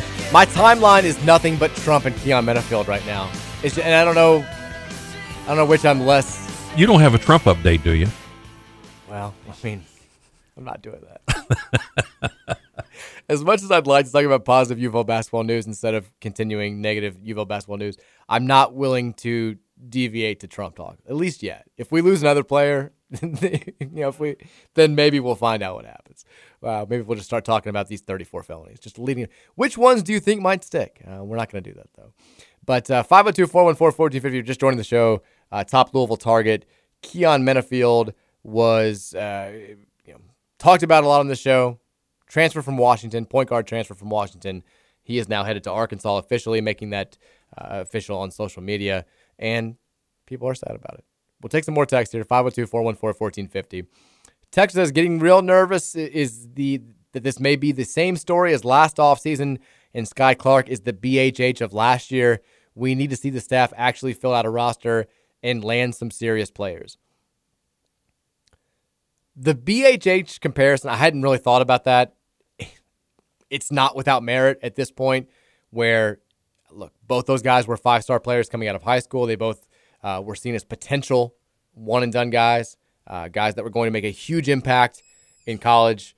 Now, Huntley Hatfield reclassified at Tennessee and was a young guy, a young freshman who was playing limited minutes behind some really talented front court players. Sky Clark goes to Illinois, does win the starting point guard job right off the bat, and has some up-and-down performances and then leaves the team after 13 games. I think with both, you've got cases of very talented player that the fan base has kind of talked itself into because there are some red flags. With Huntley Hatfield, it was just that he didn't put up big-time numbers at Tennessee. With Clark, it was, why did he leave the team? It's turnover-prone a little bit. But both certainly have high upsides. And I think, look, we talked ourselves into Huntley Hatfield, and he wound up having, let's be real, kind of a whatever season. Sky Clark, I've kind of talked myself into him. I think if Louisville, and again, it's all just conjecture, it's all just guessing.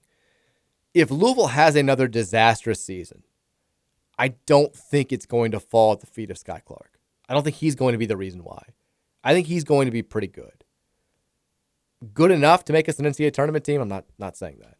But I think that he has a chance to be pretty good, to be an effective floor general. But I do get the comparison with, Clark commits, and we're all like, here we go. Now we got it rolling. We got the NIL stuff happening. And I do think that NIL has helped us with the 3 players that we got already. But everyone now is just looking to what's next. And again, it's early. We've got time, but I understand the panic.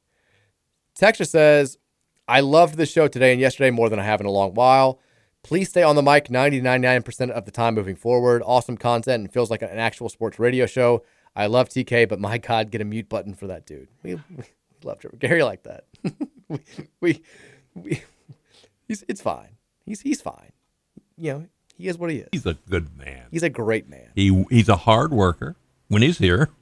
Well, now you've gone too far. I'm not going to go that far. Great man covers it. We love Trevor. We love hearing from him. We love Trevor. And you don't want, look, you may like 95% Mike Rutherford for 2 days. You're not going to like it after a couple of weeks. Trust me. It will get very stale very quickly. Guarantee it. And you'll be so glad to have Trevor back. Exactly. I mean, yeah, if this goes on for like 2 more days, and Trevor's back on Friday, you're going to be like, thank God. Well, Justin's coming in today at 5. I got to train him. So okay. I guess Justin will be in the rest of the week. There you go. Okay, I know he'll be in at least tomorrow. We don't know what Trevor's doing. We don't know he's like. I might be back Thursday. I might be back Friday. I might be back next Monday. We don't know. Well, see, I heard he's just glued to the TV set watching this Trump coverage. He's there. Oh, he's there in New York. I'll let you guess which side of that protesting gate he's on. I don't know. Is he pro-Trump? Is he negative? He's there. He's holding up big signs. You'll be able to see him. Okay. You'll have to guess which side he's on. Texas says, it seems like most of these dudes are initially considering us, but then when they do a little research or talk to our coaches, they then have little interest. How many damn guys that have we looked like the front runner for have gone to other schools and never even really considered us in the end? I mean, I get that, but you also just can't, and I'm not trying to do like the KP Mafia thing. I'm just trying to call a spade here. Classic Mike Rutherford phrase. You also have to, you can't just gloss over the fact that Evans and Flowers and Clark, who we all landed immediately after a 4-win season, all pointed to the coaching staff as a primary reason for why they committed. All pointed to the rapport with Kenny Payne, their desire to play for him, the fact that he's a player's coach, the vision that they laid out for him. So that's not nothing. Does it help the fact that we're missing on these players that I think could help us more, at least immediately, who have been experienced players in college for at least a couple of seasons? No. It's a significant issue. I'm not trying to say otherwise, but we have gotten guys who have come out there and said, I'm coming here because of the coaching staff. So it's a little bit both ways. Texas, do you think Trump, come on guys, Trump looks better in orange or black and white stripes? No, we're not doing that. Not doing it. Texas, Mike, you sound like the KP Mafia. There it is. No freaking way, we're good inside and we desperately need guards. I am trying to be open-minded about year 2. If you've listened to the show for any period of time, I think you know where I stand on all of this. I was not the biggest proponent of us hiring Kenny Payne. I did not think we were going to have a good season last year. As it stands right now, I think we'll be better next year. Which is the least bold prediction I've ever made on the show. I think we're going to win more than 4 games next season. I still don't see it being an NCAA tournament team. And that's my bar for year 2 under Kenny Payne. And anything less than that is not good enough to me. But I don't make these decisions. And also it wouldn't be fair to talk about all these offseason accolades under the umbrella of every single time he does something. Well, it doesn't matter because he can't coach. I don't need to reiterate every single time. Well, we got Trenton Flowers, we got Dennis Evans. Let's see what happens with him, though. I'm not going to get excited about it. We have to talk about this from at least giving him the benefit of the doubt moving forward because he's going to be the coach next season. It sounds like the coaching staff that he has is going to remain intact. This is what we've got. And if it falls apart, we're going to know when the season starts. But I can't do 7 months where every little piece of news and every time we talk about the team, I'm just like, who cares? Doesn't matter. He won 4 games last season. None of this matters. You have to at least talk about it. We have to at least get into it. We have to at least have a little bit of hope that we all want this to work. Most of us want this to work. I want this to work. It doesn't matter how I think it's going to play out. I want it to work.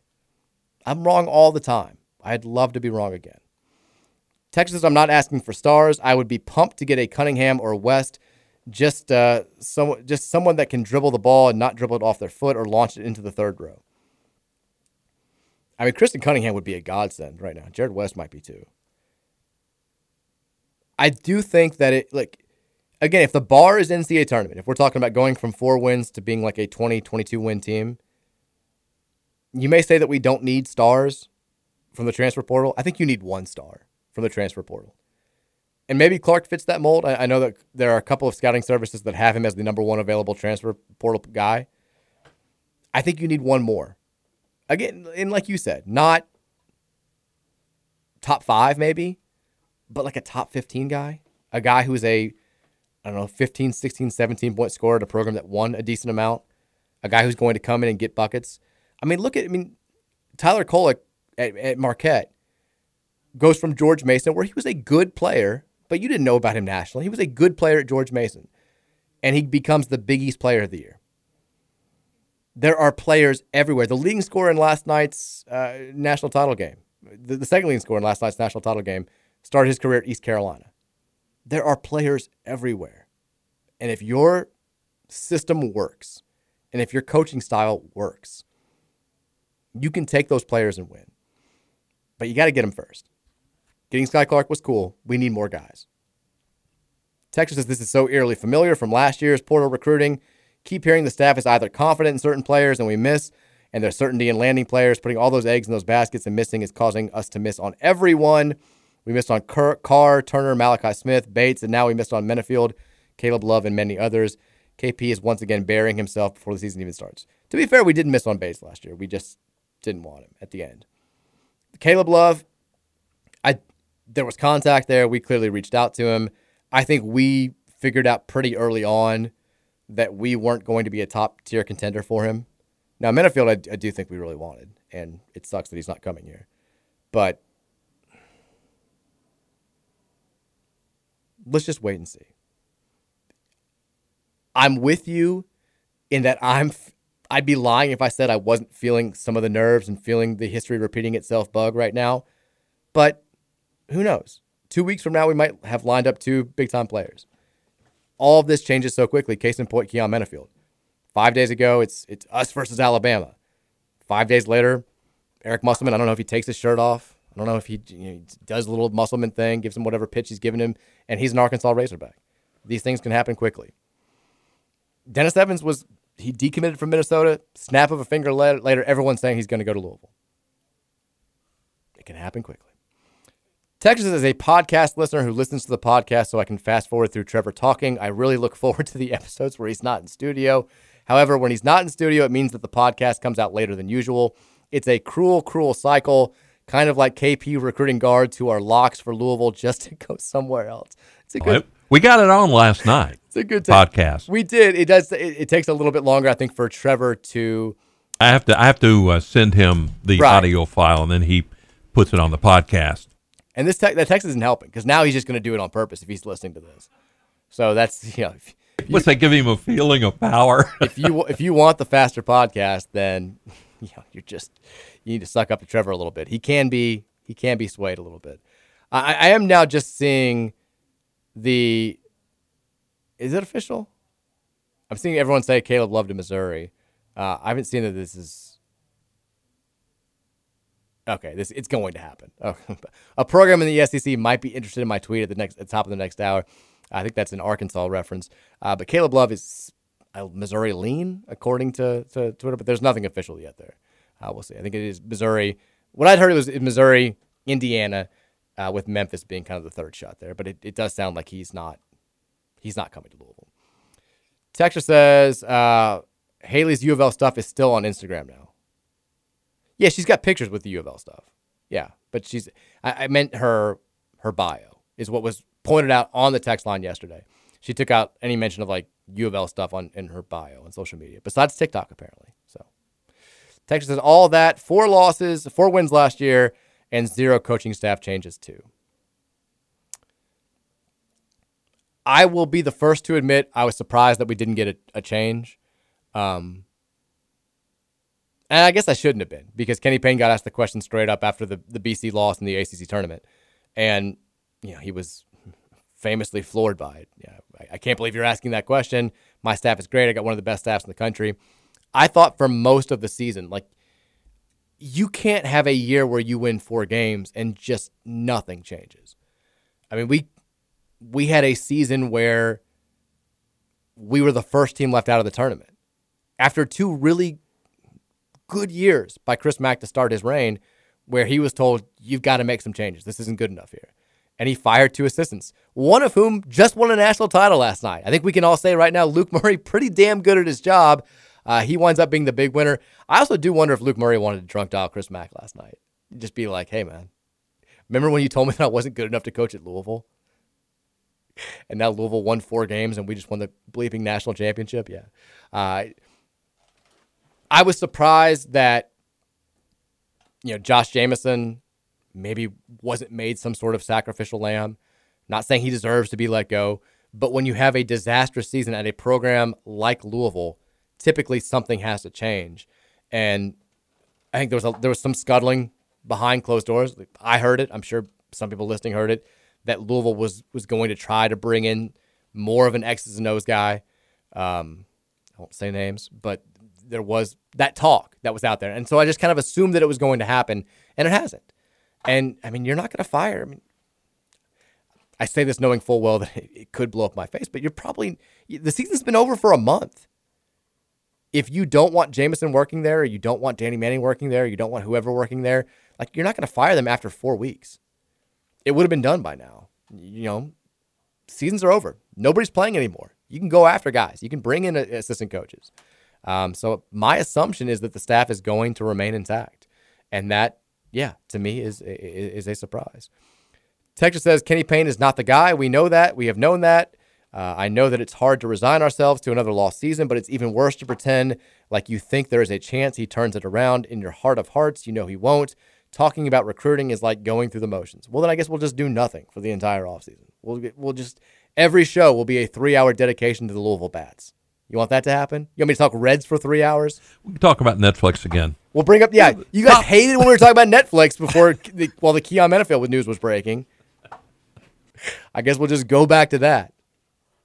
You have to talk about it. It's Louisville basketball. Look at it still drives the conversation around here. And we've got football, thankfully, to get into. Spring practice, storylines are coming out of that. We got the spring game coming up in a couple of weeks. I think there's going to be a lot of excitement once we get into the summer that will continue to build leading up to that Georgia Tech game and everything that's going to happen in Jeff Brom's first year. But for now, the wound is still fresh on the men's basketball side of things. I think we all want to hope that it's going to get better.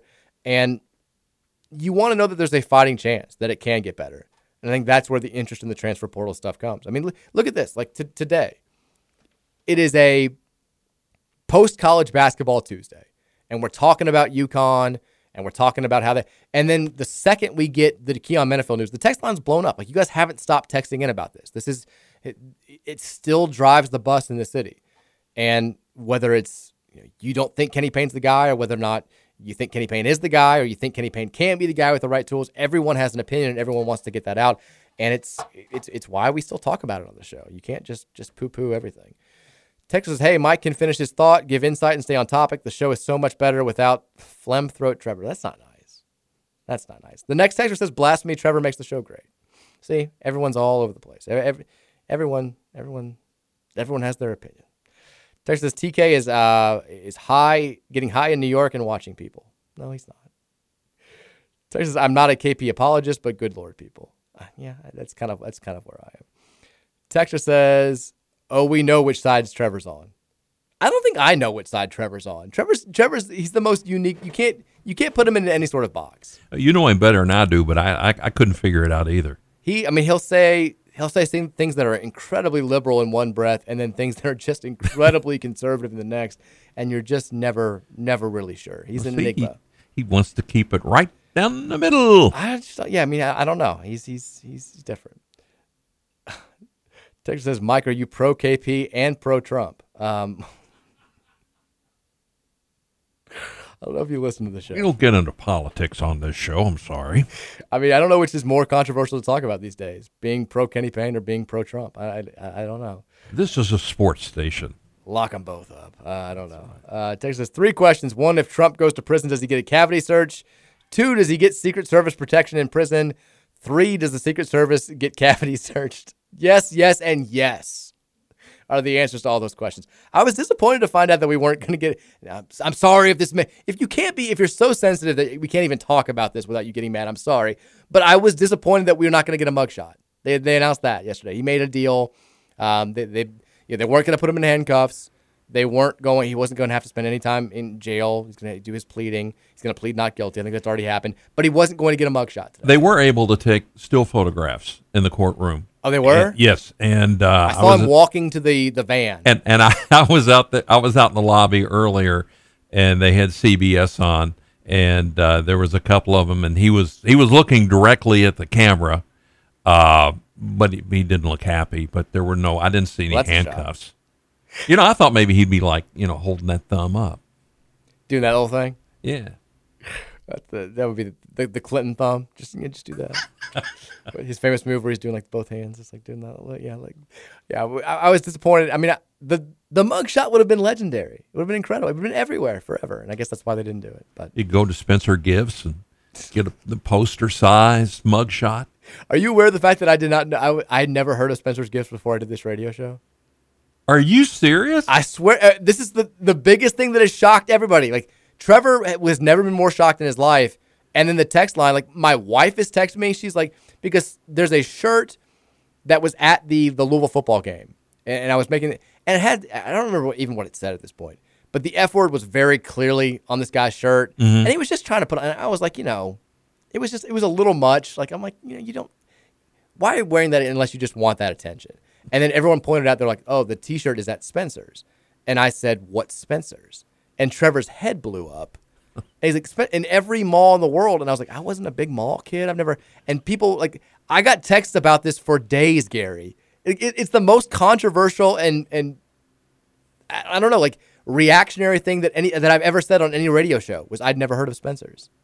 People were blown away. It's been around it was around when I was in high school, and that was a long time ago. But is there, I don't think there's one at Mall St. Matthews anymore, and I don't know if you have one at... there is one at one of the malls, one of the two. At Jefferson Mall, probably? No, it's either Oxmoor or Mall St. Matthews. Okay. I can't remember which one it is. That's where you get your black light and your black light posters. Wow. Back in the day. I'm glad you know, because I'm glad one of us knows these things. Because I'm glad your wife knows about it too. That really does surprise me. She's like, "There's no way you haven't heard of Spencer's." I'm like, I'm not making it up for radio material. I don't know what you think, but that's me. Texas, I hear you on the bar being the NCAA tournament, but do you think that's the bar for Josh Hurd? I think the NIT might be acceptable at this point based on the lack of urgency that I've seen. I totally agree. Like and I feel like I need to make that point. It's different. Like when you're listening to the radio show. People are like, I do love the amount of power that I'm given by some people where they're like, you need to call this out. You need to stop it. I don't get to make any of these. What I say does not matter. If I say Kenny Payne needs to make the NCAA tournament in year 2, and that's my line, and I'm sticking to it, which is the truth, it matters not one bit when it comes to whether or not Kenny Payne is going to get a third year. And I do believe when it comes to Josh Hurd, and I know Josh a little bit, but I'm not speaking from any personal information here when it comes to this particular topic. My hunch is that if Kenny Payne were to show significant progress in year 2, finish around 500, a little bit above 500, and also have a solid recruiting class in 2024 waiting in the wings, I think that gets him a third year from Josh Hurd. Would I give him a third year? Probably not. But with Josh, I think that would instill enough confidence in him. I think it would instill enough confidence in the portion of the fan base that is very much on edge right now to justify giving a third season. And also that buyout would go back down by $2 more million if you want to fire him after year 3. So I think that would happen. What's hard for me to reconcile, and I know that we run a significant risk when we compare ourselves to the school down the road, but I do look at what Kentucky did in a similar situation. It was not apples to apples, but the program wasn't where people wanted it to be when Tubby left in 2007. And Gillespie comes in. The man was SEC Coach of the Year in his first year. Some of that was his own doing because he set the bar so low the way they played during the first half of that year. But he was the SEC Coach of the Year. He went to the NCAA tournament in his first season. He went to the NIT in year 2. there would have been a justified case to be made for keeping him for a year 3. Kentucky said no. No fans cried about it. Everyone was okay. They hired John Calipari. It was clearly the right thing to do. If we are in a spot after year 2 where we've got a losing record and we've won a total of, 20 games, 15 games after 2 seasons, and we're still arguing about this, then I think it's not respecting who we are as a program. It's not respecting what the standard should be here. But again, that's just me. I'm not Josh Hurt. I'll take a break when we come back. 5 o'clock hour, you guys have more thoughts. We'll get to Caitlin Clark. We'll have a couple of football topics. We've got TV ratings news in the Final Four, and then you guys will continue to react to what's happening on the recruiting trail. It's all coming your way next here on 1450 The Big Guys.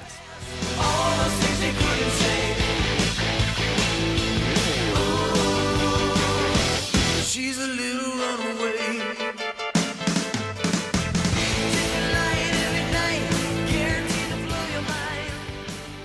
Never lose, never choose to us, wanna do us, screw us, who us? Yeah, Papa and Pump. Close like Starsky and Hutch, stick to clutch. Yeah, I squeeze 3 at your cherry M3, bang every MC easily. Take that. Recently, frontin' ain't saying nothing, so I just speak my peace. Keep my peace. Cubans with the Jesus peace. With my peace. Packing, asking who want it. You got it, flaunt it. That Brooklyn, we on it. Biggie, biggie, biggie, can't you see? Sometimes your words just hypnotize me. And I just love your flashy ways. I guess that's why they're broken, you're so mean. Biggie, biggie, biggie, can't you see? Sometimes your words just hypnotize me. It's a perfect start to a 5 o'clock Friday. I love it. Although it's a million degrees in the studio today. Like I know that we have the thing where it's like we haven't turned the AC on yet, and the weather's been flipping back and forth. It's a classic late spring in Louisville, but it's not that warm outside. It is 89 degrees in here right now. I'm sweating my ass off. It's a little much. I know it gets bad in here, but I got the window open. It's so hot in here, Gary. It's beyond hot. You want me to move the fan in there? No. You deserve the fan in there. It's fine, but I'll be okay. But it's crazy. We did finally. I know that Mark Weinberg does the thing, my weather idol, where he's like, I'm team holdout. He won't turn the heat on until it's like -3 degrees in December, and he won't flip it back to the AC until it's 98 in July. We flipped the air conditioning on today. I can get Justin to come in there with a palm leaf. I'm like, you don't save that much money. Yeah, you don't save that much money by his. I know it's bad for your HVAC system, but it just seems worth it to me. Actually, heat is not good on computers. Well, that's fine. My computers will be fine. We'll survive. Just you're having a hot show today. Speaking of HVACs and air conditioning systems, if you're having AC problems this spring, this summer, give our friends over at AirServe a call. They have technicians available for you 24/7. If it's 3 a.m., AC goes out. It's 185 degrees outside, and you got pets, you got kids. You can't make it through the night without somebody fixing that air conditioning. Call AirServe at 502-785-8600. They'll come out to your home, your place of business, and fix your problem that night.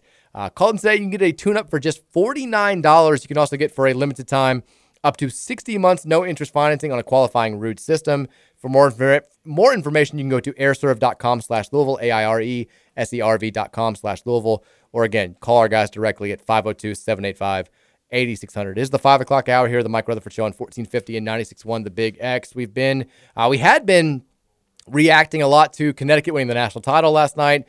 Their bizarre program profile now, where do they fit in historically? Is what they've done the last couple of years inspiring if you're a program that had fallen on similar hard times like Louisville, as UConn was before Danny Hurley took over? And then we got thrown a curveball when Keon Menafield, one of our top transfer targets, announced during the show that he was going to go ahead and commit to Arkansas. That has been all that anybody really wants to talk about. Understandably so. It has stoked a lot of the fears from I guess last summer, where it felt like Kenny Payne was in on a lot of top transfer prospects, and then we wound up not really getting anybody. So I understand the fear. I'm still preaching a little bit of patience. There are a lot of guys out there. I think that we can still make some moves, but I also get it. I also understand it, and I also feel it a little bit. A couple of quick notes to get to. We'll talk more about this tomorrow. Canyon High School quarterback Deuce Adams is going to announce his college decision on Wednesday. He was offered by Louisville in February. Currently the number 50 quarterback prospect overall in the 2024 class, according to 24/7 Sports, and the number 122 overall prospect in Texas. He's got a couple of other solid offers. We'll find out where he's going to go. I think that what happens with Deuce Adams is interesting because Jeff Brom has locked it up here locally. Louisville now is recruiting better in this area than they ever did when Scott Satterfield was here. He's made it a priority to keep some of the better players in the city and out in the state a little bit to keep them at home playing for the Cardinals. That's something that the fan base wanted Satterfield to do. It's something that they didn't think Petrino did a very good job of later in Bobby 2.0's tenure. And now Jeff is out there. He's going to high schools. He's at least competing for kids that Kentucky has been dominating out in the state. Everyone wants to see that. I think that everybody still wants to see us maintain a national profile, though. We've always, in recent years, we've had the pipeline to Florida. We had the thing 20 years ago where it was like if you were a Florida kid who wasn't good enough to play at FSU, Florida or Miami, Louisville was a solid option for you. We had a lot of success with those kids. In recent years, we've taken that. We've expanded it over to Georgia and Mississippi, and we've gotten some solid players from there. But last year, part of the excitement with what Louisville was doing on the recruiting trail was we were going after kids that were never options for us. We were doing things that always seemed impossible when you talked about Louisville football and recruiting. We were getting the best players out of the state of California.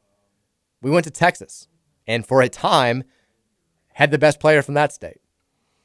I think that fans are excited about what Brom is doing here locally, but they want to keep that national profile. They want to at least occasionally go out and get a kid from somewhere off the beaten path, at least as far as our historical recruiting trends would indicate, off the beaten path. Get a kid from Cali. Get a kid from Texas. We have not had a commit. We have not had a signee, I should say, from Texas since 2010. I don't know if you remember Luke Woodley, quarterback. Did not last long here, but he was the last player from Texas to ultimately sign with us out of high school. We've had some transfers from Texas. Devontae Fields was a well-known transfer, but as far as high school kids signing with the program in traditional recruiting classes, Luke Woodley, 13 years ago was the last. We had a kid, if you remember, Zed Evans, the year before in 2009 from Dallas. He signed with us. We have not had a whole lot of success in the state of Texas. I'd like to get a quarterback from that state. Would be a cool step towards maintaining that national profile and continuing to have an imprint, a footprint in places where we have not typically recruited very well. Let's make it happen. We'll talk more about him tomorrow. Tonight, Louisville baseball back in action. 6 o'clock is the first pitch between the Cards and Lipscomb. It's a Bison's team that knocked us off last year in a midweek game. I heard Dan McDonald. I did hear a little bit. We had Sean Moth on the show yesterday talking Cardinal baseball. If you want to listen to that, you can find our podcast wherever you can find podcasts by searching Big X Sports Radio or 1450 Big X. But Sean was on the show yesterday, and he was talking about, they had the Dan McDonald radio show, the Dan McDonald coaches show yesterday right after us. So when I was driving home, flipped it over to 970, turned it on, listened to him, and Dan made it a point to say we don't typically do the whole, revenge thing. We don't typically talk about what's happened in past years. But I did make it a point to let these guys know or remind them about what happened last year against Lipscomb and how embarrassing it was for us, and them celebrating on your home field, the hit that our national profile took, our ranking took. Let's make sure that we're up for this one because they've got a lot of big games coming up on the docket. They play Boston College, who's a top 10 team this weekend. A week from tonight, they're going to play the first of 2 games against Kentucky. They've got Wake Forest the weekend after that, who's also a top 25 team. So this is a huge stretch for the Cardinal baseball team, and this is kind of the one game that you look at and you're like, one of these things is not like the other, but they cannot afford to look past Lipscomb, and hopefully the fresh memory of them beating us last year will keep that from happening. They also beat us in men's basketball, so if you want justification, revenge for Kenny Payne, you can make that happen as well. The Caitlin Clark thing, and I know the text line's blowing up. You guys still have thoughts, and we're going to get back to you in just a second. But the Caitlin Clark thing, I feel like we have to cycle back to this because we talked a decent amount about it yesterday. Caitlin Clark and Angel Reese, there's this, I feel like, fake rivalry that's now happening here. And Clark put it to bed today. She got asked straight up about it. I don't think Angel should be criticized at all. No matter what way it goes, she should never be criticized for what she did. I compete, She competed. It was a super, super fun game. I think that's what's going to bring more people to our game. That should be that. That should squash this whole thing, right? Caitlin Clark is she did the you can't see me thing to Haley Van Lith. She talked a little smack. Angel Reese threw it back in her face a couple of days later. If it doesn't bother Caitlin Clark, it should not bother any of us. That should be the end of it. I also and I'm somebody who yesterday was like, Caitlin Clark kind of annoys me. She did. The way she plays kind of annoyed me. And is that because I'm a Louisville fan who watched her post a 40-point triple-double? Maybe. I think that probably doesn't help. But I did think she kind of came off as whiny sometimes, and she definitely did talk a little bit of smack. But I liked not just that quote, but I liked the fact that she said she doesn't want to go to the White House with Iowa. And if you don't know what I'm talking about, Jill Biden said yesterday she wants Caitlin Clark and Iowa to join LSU at the White House, which I think is ridiculous. Champions go to the White House. Nobody wants San Diego State to go there. Caitlin Clark was incredible, but that doesn't need to happen. And Angel Reese took issue with it on Twitter. Some LSU players took issue with it on Twitter. And Caitlin Clark today came out and said, champions go. I don't think we deserve to go. Maybe we'll try to win it next year, and then we can get to go. I like that. I respect that stance. I don't think that we need – I'm not going to dive into participation trophy culture or anything like that. But I do think it's like champions of sports go to the White House. We don't need to make an exception for Caitlin Clark, especially when it's not like they lost on a bad call or they lost on a 40-foot heave at the buzzer. They got whomped. They got beat by 17. LSU was the best team. They were the better team that game. They won the national championship. They deserve to go. They deserve all the fruits of their labor. Let them go. Iowa, you want to win? You want to go to the White House?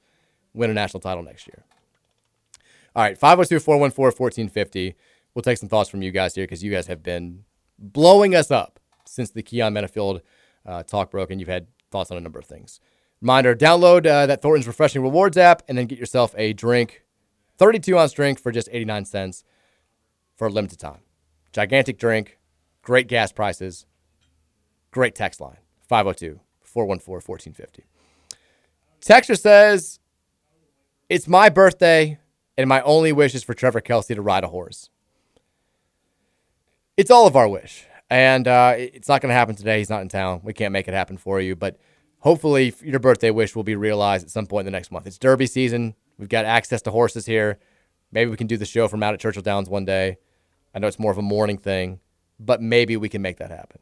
Look, I think that Trevor, seeing the video that somebody sent in last week of the horse lying down on its side and the overweight gentleman being able to just kind of throw his leg over there and the horse basically doing all the heavy work and lifting him, I think that inspired him. I think now he realizes that it's possible. And that was a big step towards this actually happening. So we'll get there. Texas, I'm imagining Trevor right in the middle of the Trump chaos, but with a random WWE-style sign like Trump eats corn the long way, confusing everyone. I can see that. If you're really wondering what Trevor, I don't think really cares. Like Trevor, I think he thinks Trump's ridiculous, and I think that he doesn't really get into politics. I think he said he's voted one time in his life, and it was not for a presidential election. So I don't think Trevor has significant opinions one way or the other. If Trevor was at one of the Trump rallies, it would be for something like that, to make a joke about, like he'd have like a Roman Reigns rules sign in the middle of it all. It wouldn't be to support either side. Texas, I could do without all the TK haters texting in. Not why I listen to the show, Mike. Make them stop. Be nice to Trevor, guys. Be nice to TK. He's not here. He can't defend himself. He's fine. Texas, I think we'll have some solid transfers within a week or two. I hope so. I mean, I'd love to have, and this is part of the problem with the whole Kenny Payne moves in silence, the staff moves in silence thing, is we don't have, when something happens like a guy that Louisville has reached out to, and a guy that had Louisville in his cut, his final 6 schools, committing somewhere else, we don't know that there's something to fall back on. If there were rumors out there about, Payne's got a grade in with Max Asmus, or Payne's got a grade in with I don't know, who's the kid from North Texas now with the famous Tyler Perry, Tylor, not Tyler. Then it would be a little bit easier to stomach this. But because stuff like this tends to come out of kind of nowhere, it's harder to maintain hope. It's harder to keep it positivity. And I think the other thing about that is, for as much as we talk about Kenny Payne moving in silence, everybody knew we were going to get the 3 guys that we got. The second Dennis Evans decommitted from Minnesota, the word was out there he's going to go to Louisville. The second Trenton Flowers announced a commitment date, the word was out there that he's going to commit and he's going to reclassify. And, I mean, the instant Sky Clark left Illinois, the talk was out there that he's going to be a Cardinal. So I think that it causes this doubt in fans, and it causes this doubt in me, if I'm being honest. Does Kenny Payne really move in silence, or do we just not hear things when things are going poorly? Because when we've gotten guys, everybody's kind of known it was going to happen before it happened. It didn't just get sprung on us. So, I don't know. I think that makes news like today is a little bit more difficult to stomach. Texas says the Kunk on Earth story. I still feel weird saying it. The Kunk on Earth show is really funny. If you laugh at stupid, ridiculous stuff, I loved it. We'll have to check it out. Texas says TK is in New York to smuggle Trump as a butt joint. If you haven't listened to the show, that makes no sense to you. Trevor did once go to jail for a brief period, and during his time in jail, a gentleman had smuggled in a joint in his butt and had offered Trevor a puff, and he declined. Thanks for clearing that up. Just letting you know the story, Gary. I didn't know that story. We had an intern in here. He became intern Jacob, who goes to KRC now, and this is why. He was here for 2 full days. The very first day that he was in here, Trevor told the story about getting arrested, going to jail, and being offered a butt joint. And the kid was like, I'm never coming in here and doing the show ever again. And so he went to the competition instead. Well, not competition. We're all on the same team. But he went he went to the morning show. He also was a UK guy who was horrified that we were saying bad things about Devin Booker. Like it wasn't going to last. But they love him over at Kentucky Roll Call. But the butt joint was, I think, what pushed him over the edge. He was like, who is this person? How is this going to work? Texas, based solely on Gary's voice, he's either hardcore MAGA or a raging hippie liberal. I can't decide. I don't think he's either. That's true. I'm not. I don't think you're either. But I do love that everyone's so intrigued now about where you stand on all this. I've got to know. I've got to know how Gary feels. Well, I'll tell you what. I was too young back during the hippie days. I'm right down the middle. You missed out. I'm not going to tell you. He's not going to tell you. It's part of the mystery. You have to keep listening. That's right. Texas, I wanted Trump's height and weight so bad. 5'8", 326 was my bet. I hadn't thought about that, but Texas, Trump is selling a T-shirt on his site with a fake mugshot of him that says innocent. I don't even know if that's a real text. I'm assuming it is. I can't tell anymore. I'm guessing that that's a real text, but it could be. I've gotten back. I feel like I used to know before, we officially started living in the Matrix and nothing was real. I feel like I was very, very good at identifying hoaxes on the internet. That's, and I think I can still do it really well with videos, but with stuff like that, where it's like, did you hear that Trump? I could definitely be real. In this day and age, anything seems possible anymore, and I've lost all ability to differentiate between the real and the fake. It might not be authorized by the Trump company, but somebody could go out and have 100 shirts printed up. He said it's on his website. Oh, it is. Now, this man also did sell digital trading cards of himself. I remember that. For $100 a piece that were him as a Viking, which is also something 10 years ago. Imagine going to yourself 10 years ago, 20 years ago, 30 years ago, any point in time before 2016, and saying the president of the United States is going to be selling digital trading cards of himself, the former president, where he is dressed up like a Viking. He's dressed up like a Wild West cowboy. He's you would have thought. Imagine any president in your lifetime, but imagine Jimmy Carter doing that. No, it wasn't going to happen. Imagine Gerald Ford doing that, space astronaut Gerald Ford ripping muscles in a car that you can pay $100 to have. Have you ever seen the Saturday Night Live bit where Ford falls down a bunch? Which one? The one where they always made fun of Gerald Ford for falling. No. They do Jimmy Carter. I think it was 1977 or 78. He did a national call-in show one Saturday. God bless him. And they made fun of it on Saturday Night Live. And there was some guy that called in, and he was high on marijuana, and he was asking the president what he should do. And of course, Jimmy knew. It's Dan Aykroyd and Bill Murray. Look it up sometime on YouTube. It's very funny. It sounds like a great concept. I enjoy it. Apparently that is real now. Everyone's sending me links. He's selling fake mugshot photos with the word innocent across it. My dad used to say about Richard Nixon, the only thing he's mad about is he got caught. Well, I think Papa Clark was probably right there. Texture says there's a Spencer at the designer outlet mall in Simpsonville. Good to know. Get your F-bomb t-shirts and your black lights in Simpsonville. Make it happen. Texas, I wouldn't hate on the NIT in year 2. I was a student when Rick Pitino said we'd be honored to accept an NIT bid, and we hosted in Freedom Mall. That was his first year. That was year 1. And then year 2, we ended up being a 4 seed. Won the conference tournament. Year 3, we got up to number 3 in the country and then just completely bottomed out at the end of the season. And then year 4, we went to a Final Four. I know that I keep saying NCAA tournament or bust for year 2. Man, there's a part of me that with the right combination of factors, I think could be on board for Kenny Payne getting a year 3 if we make the NIT. If we look like a competent basketball team, if we look like we have a style and a system that's going to work, and we just, have a couple of close losses, but we're competitive, we become a top half team in the ACC, we don't embarrass ourselves in the non-conference portion of the season, we win some big games, I could find myself being okay with that. I could find myself being fine, especially if 2024, the recruiting class is going well. But it's going to take a lot of factors. Texture says, 5 o'clock Friday, I'd love for it to be. Did I say that when I came in? My apologies.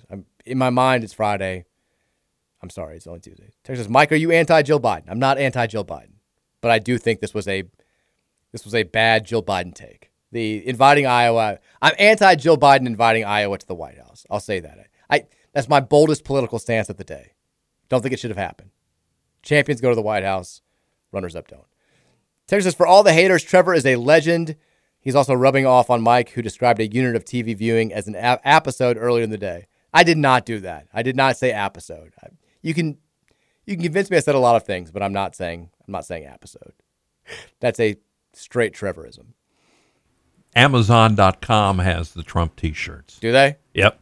And the one, I don't see the one with his picture on it, but there's one that says that's the flag, 1776, free Trump. Free him. There it is.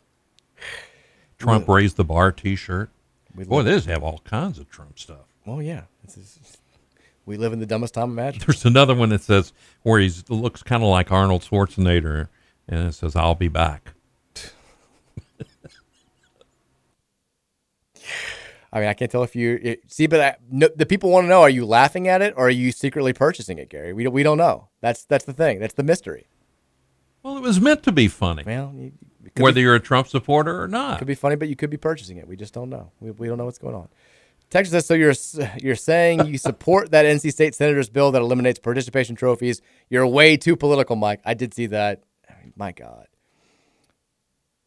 The participation trophy, out of all the dumb talking points that we've had in the last 10 years, the participation trophy ones might be the dumbest, might be the one that bothers me the most. I think it's the silliest, stupidest thing of all time.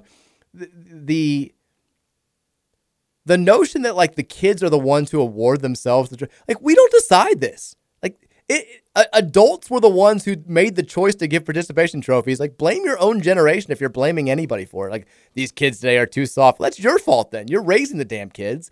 Get over it. It's the stupidest thing of all time. And also at a certain age, I don't want to dive down this rabbit hole again, but I'll say this. At a certain age, I think participation trophies are fine. Life is going to beat you down enough when you reach a certain age. Why not enjoy being a 6, 7, 8-year-old who gets a trophy just for playing? And to clarify, like my initial reaction when this, because I think this first became a thing, it was like a Pittsburgh Steelers player, like took his kid's trophy and threw it away. And my initial reaction when I saw that story was like, good. I'm the same way. But everybody's not me. I was the world's most competitive kid growing up. I could not stand to lose. When I played like YMCA basketball where they didn't keep score and every game was a tie, I made my dad keep score. I'd keep score in my head. Like I wanted to know who was going to win and who was going to lose, and I could handle it. Like I hated it, but I had to know. But not every kid is that way. Like I remember we finished as a semifinalist in the city flag football tournament. And we got some trophy for that. And like I think I put it like behind my first place trophies and stuff, and was just kind of embarrassed by it. But there was a kid who like barely played, was not an athletic kid, was not popular in school. And I remember him talking about it all the time. And I remember his mom telling me that like, he gets up and he looks at his trophy every morning, and it made him so happy. And she told my dad, because my dad was one of the coaches and all this stuff. And like, the kid deserves that moment. Like it's fine for kids to be happy for a brief period. When they get old enough, they don't need participation trophies. They'll realize that they're not good, that everything's not going to be handed to them, and they'll be able to move on and continue the process of becoming an adult. But they don't need to learn that lesson at 5 or 6. I think that's just, it's silly. So thank you, Gary. Gary's showing me the Free Trump t-shirt from his phone. It's out there. There he is. The fake mug shot. It's wonderful. Texter says it's called a prison wallet. I don't know what that means. I don't know if that was in reference to, I don't know. Texter says, have you talked about Dawn Staley's post-game comments yet? It appears that nobody has publicly said those things that she alleged, and that Staley is just playing the victim card to distract from the upset loss to Iowa. We didn't really talk about it. I know that she went into detail talking about how, I don't want to paraphrase here, but it was something along the lines of, they called us thugs, they called us, this, and they said that, we couldn't play the right way and all this stuff, and and I'm standing up for everybody who looks like us, and I thought it was an impassioned speech, but if nobody said those things, then yeah, it's a little bit disingenuous, but I still think the context with that. I mean, just look at, I think the Angel Reese situation has certainly backed up the notion that there is a little bit of that out there. Texas says, St. Matthews still has Spencer's backed by Auntie Anne's and Champ Sports. I just bought a beer bong from there 3 months ago. I knew it was at one of the ones because we'd been at the mall fairly recently, and I'd seen it. So I knew that there was one at one of the 2 major malls. There it is. It was a good place to shop for gag gifts. People love Spencer's. Yeah, I found that out firsthand. Texter says, if you're KP, how are you selling U of L to these transfers after a 4-win season? Will last year's record scare these transfers away? I mean, maybe. If you're KP, I think you sell it this way. You use the language that a lot of our fans have been using for the last 3 months, which is, we had some bad eggs here. I walked into a bad situation. We had players left over from a losing culture. We couldn't bring in new, better players because we had this NCAA cloud hanging over our heads, and it just didn't work. But by God, this is Louisville. We've won 3 national titles. We won the national title 10 years ago. We win at one of the highest levels historically of any program in the country. The fans were still showing up for us last year. Watch any game, listen to the crowd. We play in the ACC. Every single year, you're going to play Duke, North Carolina, Kentucky on national TV. We're going to play in some of the best early season tournaments possible. We've got NIL money. Like, that's the way that you sell all this to these players. And it should be look, if Kansas State is able to go out there and get transfers that can turn them from bottom of the Big 12 to a 3 seed that's within a couple of shots of making the Final Four, if Iowa State can go from 2 wins to a program that goes to the Sweet 16 the very next year, Louisville should be able to make the same type of jump. But it comes down to having the right coach, having the right system, having the right culture, and getting the right players. And we're in step 1 of that. You got to have the players. And if we get the players, we'll find out if we have the right coach. And I do think that you'll find out this year. Texter says, the SNL episode where Dan Aykroyd is impersonating Jimmy Carter, the guy calls up and he's high on orange sunshine acid, and Jimmy tells him to put on some Almond Brothers. Is that what you're talking about? Gary, huge laugh. That's it. That's there yeah. it is. You nailed it. He was high on acid. He told him to put some Almond Brothers on. That's the right one. There's this, Mike. Now that you say episode, do you think you will come to terms with your former UK fandom? Neither of those things are true. I do not say episodes. I've never been a UK fan. I don't think Trevor ever qualified himself as a former UK fan. He just went to games with his grandparents because his grandparents had season tickets, so he had experience there. But I don't think that he ever said, I used to cheer for UK. I don't know. We'll have to ask him. Texas says, quote, wouldn't hate NIT. That was KP Mafia right there. And MAGA Mike agreeing that if things were going in the right direction, we've lost Mike, folks. Stop. Stop. Neither of those things are happening. The wouldn't hate NIT was I read a text is what they said, is what the person said. I said I could with the right combination of extenuating circumstances. I could find myself being satisfied with going to the NIT next year. But it's going to take a lot. My bar is still NCAA tournament, but I would be okay with potentially keeping him for a third year if we went to the NIT, if certain things happen, which is what I laid out. Don't do that. Not on Tuesday. That's a Friday text. Come on. All right, we'll take a break. We'll come back. We'll read a couple more of these texts. We'll get you updated on the TV ratings for the Final Four and what it means and what it doesn't mean. It's the Mike Rutherford Show here on 1450 and 96.1 The Big X. I can't get enough of you, baby. I can't get enough of you, baby. Yes, it's true.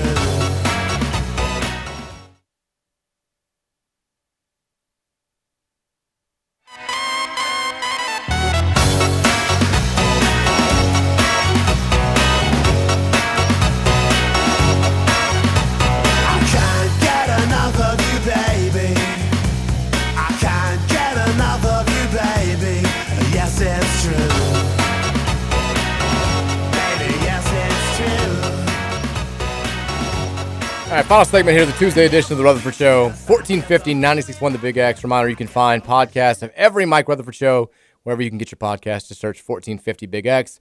Should pop up. You'll also have podcasts of The Hoosier Report with Matt Dennison and Spears on Sports as well. 1450 The Big X, continuing to do big things. The TV ratings for the Final Four are out today. Not the national title game, but the Final Four games, the semifinals from Saturday.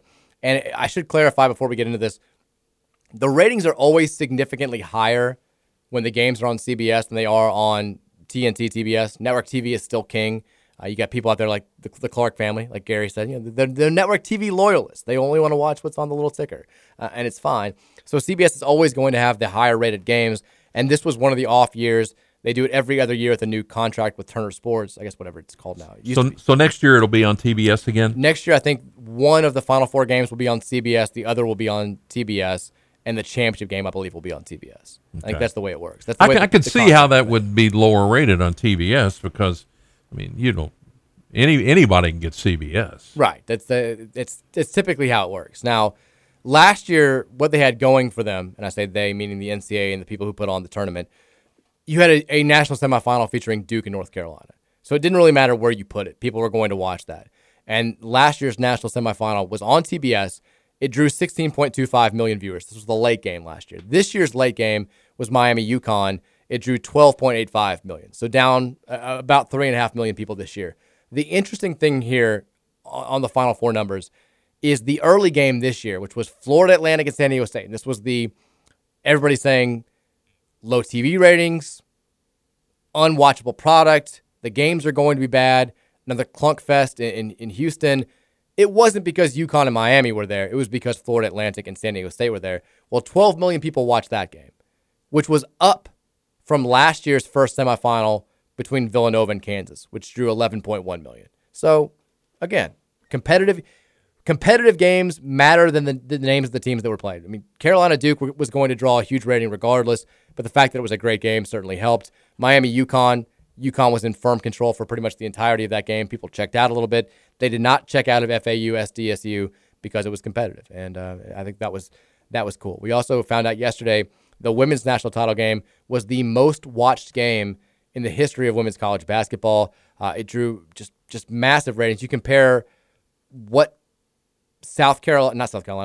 what Iowa versus LSU did to, I think it was rated higher than the most watched college football game in 8 weeks out of last season, which is astounding. It is significant progress for women's college basketball. I think it goes to show just how much people were invested in the names that became fixtures during this run in March. Angel Reese, Caitlin Clark, obviously being the two biggest ones, but also, when you had Aaliyah Boston in the semifinals, you had Virginia Tech, which was a name brand, you had Haley Van Lith in the Elite Eight. The good thing for women's college basketball is all these players, almost all of them, we'll see what Boston chooses to do, are going to be back next season. And I think it's a great thing for the sport. I think they will continue to build on what happened this past year. But to get 9.9 million viewers for a national title game is insanity. Most viewed women's game on record, up 103% from last year's national title game, and also the most viewed college event period on ESPN+. So shout out to the ladies. They had a fantastic March and early April, and hopefully they can continue to build on that moving forward. We got about, 18, 19 minutes here. If you want thoughts to get read on the Thornton's text line, now is your time to make those known. Hit us up at 502-414-1450. Stop texting about Trump, though. The jokes are fine, but it's off-putting. It's making Gary uncomfortable. He doesn't know how to feel about all this. So uncomfortable, I won't even be here tomorrow. He's taking off tomorrow now. He's done. We do have Scooter Dingus in the house. He's gonna be taking over tomorrow. He's learning the ropes over here at the Taylorsville studio. He's used to his comfy, cushy home at the luxurious Jeffersonville studio. He's gonna learn the ropes, the true studio, the true grit and grind studio here off Taylorsville Road. I do like that easy chair they have over in Jeffersonville, though. It's nice. It's very nice. But the mechanic car smell that you take home with you, I don't know if it's worth it. It smells like brake fluid. It does smell like brake fluid. That's exactly what it smells like. Texture says, any updates on U of L softball? We're never on the ACC network, but on the scroller, it scores showing more wins this year. They're having a decent year. I know they lost to Kentucky for the second time a couple of days ago, but they are 24-10 now overall. They've got a good record in conference play, 9-2. So one of the better teams in the ACC so far. And we've all been U of L softball, there was a nice little run there where they were hosting regionals. They were making runs in the NCAA tournament. They've never played, I think, in a super regional, but they had 1 year where they were the last unbeaten team still standing. They hired Holly April, who'd just been the ACC Coach of the Year. They took her away from Pitt, and we haven't really had quite as much success as you'd like, but they're having a good year so far this season. They've beaten, I think, 3 ranked teams, so there's something to build on there. We're definitely going to have a shot to make the NCAA tournament this season. Texture says, a dad shared his story of his child having some type of special need and still being on a team, and the participation trophy was so significant for him. It's so dumb for adults to care about. I agree wholeheartedly, but that will be a controversial stance from some people. Texture says, Trump sells mugs, trading cards. Make sure check boxes are defaulted to. Make this a recurring weekly donation, but we're supposed to believe that he wasn't going to sell any of those classified documents. There it is. Hot takes on Trump coming in through the Thornton's text line. Text says, I absolutely hated the YMCA no score thing.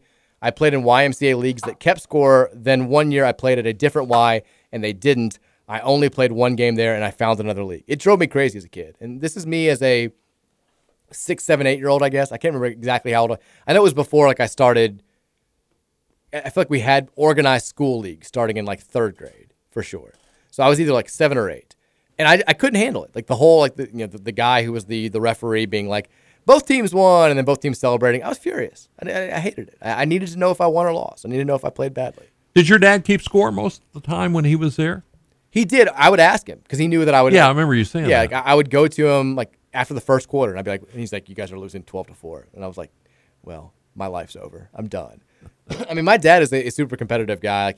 He played college basketball. He was a big-time hooper in high school. So I think even if I hadn't been that way, I think he probably would have he would have let me know. Even if I was I want to tie, he'd have been no, you lost by 12. And that would have been my life. But I very much was that way when I was from birth. I think it's just in my DNA. Winning and losing mattered a lot to me. And it still does.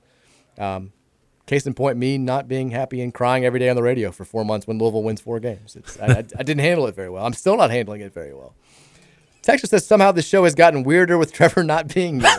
It did kind of go off. We had a nice flow for a while. It's kind of gone off the rails a little bit. The last hour, it went a little bit off the rails. That's what happened.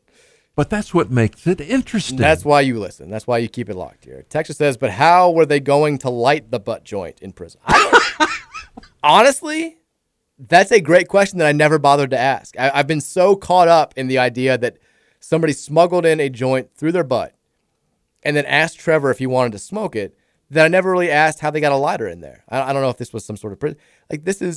These are the questions that I should have been asking when Trevor comes back. I may text him tonight now that I'm so intrigued, but I don't know. He's probably listening right now. There's no way the guy had a lighter in his butt. That didn't happen. I don't think that.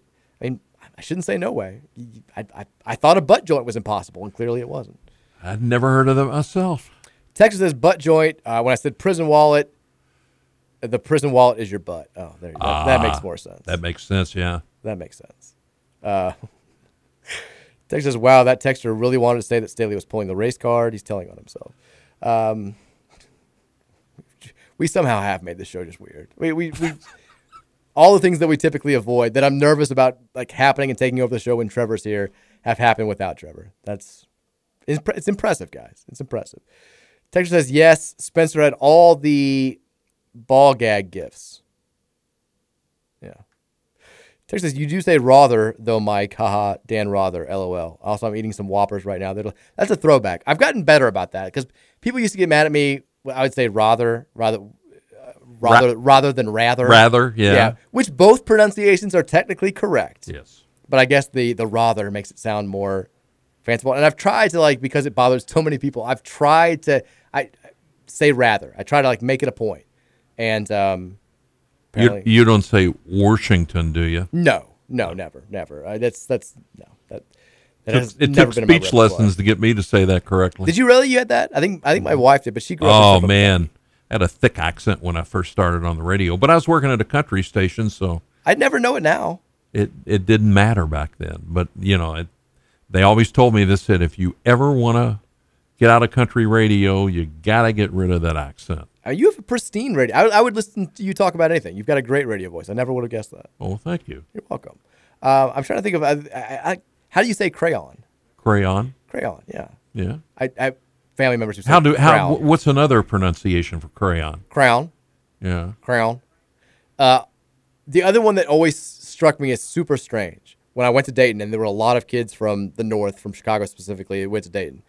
They would say Oregon as Oregon. Oh, it is Oregon? They say that. I think we're right. I think it's Oregon. But they were adamant.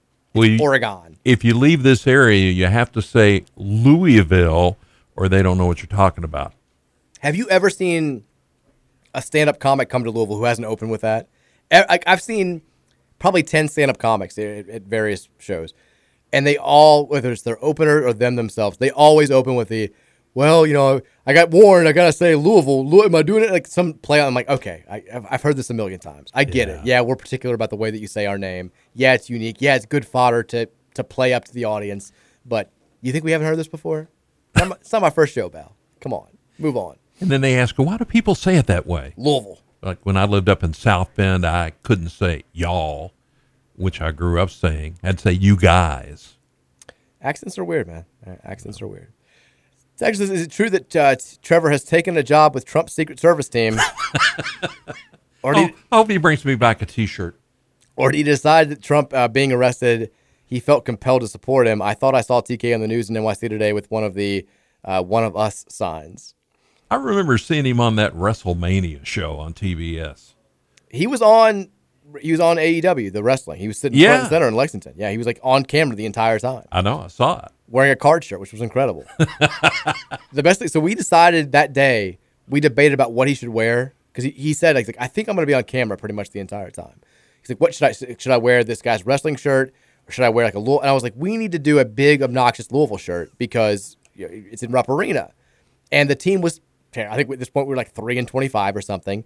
And sure enough, I Twitter searched card shirt or whatever. And it's all these people who were like, props to the guy wearing the card shirt. The 3-25 in Lexington. Somebody needs to beat up this guy wearing. I was like, this is great. This is fantastic. It was wonderful. I remember I had to come in early that day and fill in for him. Came right, in he left early, from 4 to 6. Yeah. He still, I think the walk from his car to Rupp Arena was he's still shaking that off. He's still talking about that. Texas, it's no shock that the Final Four ratings are down this year, considering it featured Miami and 3 mid-majors. Nice shot at UConn. Texas, what's this about HVL maybe leaving? You have me worried. I mean, it's the text line from yesterday that brought it to my attention. I hadn't seen this at all. I've got no idea if it's anything, but she did take out any reference to U of L in her bio on social media, except for, I think, TikTok. She still has Go Cards. Who knows? Maybe she's just going dark. Maybe she's just getting off social media. I know she doesn't use it extensively. I'm hoping it's not that big of a deal. But look, I'm I'm jaded now. I'm nervous because every time that we have a big, oh, well, this person is doing this on social media or this person is following people on Instagram, and it sounds ridiculous when you say it out loud. Like yesterday, me having to pour through Keon Menifield's new Instagram followers, it was a low moment for me personally. It's not something that this kid's 19 years old. I'm 38. I don't want to be going through who he's following on Instagram during breaks of my radio show, and yet that's the position that I find myself in. To see that he was following a bunch of Arkansas players and was not following Louisville players, I wanted to believe that it wasn't a big deal. And less than 24 hours later, he committed to Arkansas. So sometimes this stuff, it winds up mattering. Sometimes it's all just nonsense. And here's hoping that's the case here.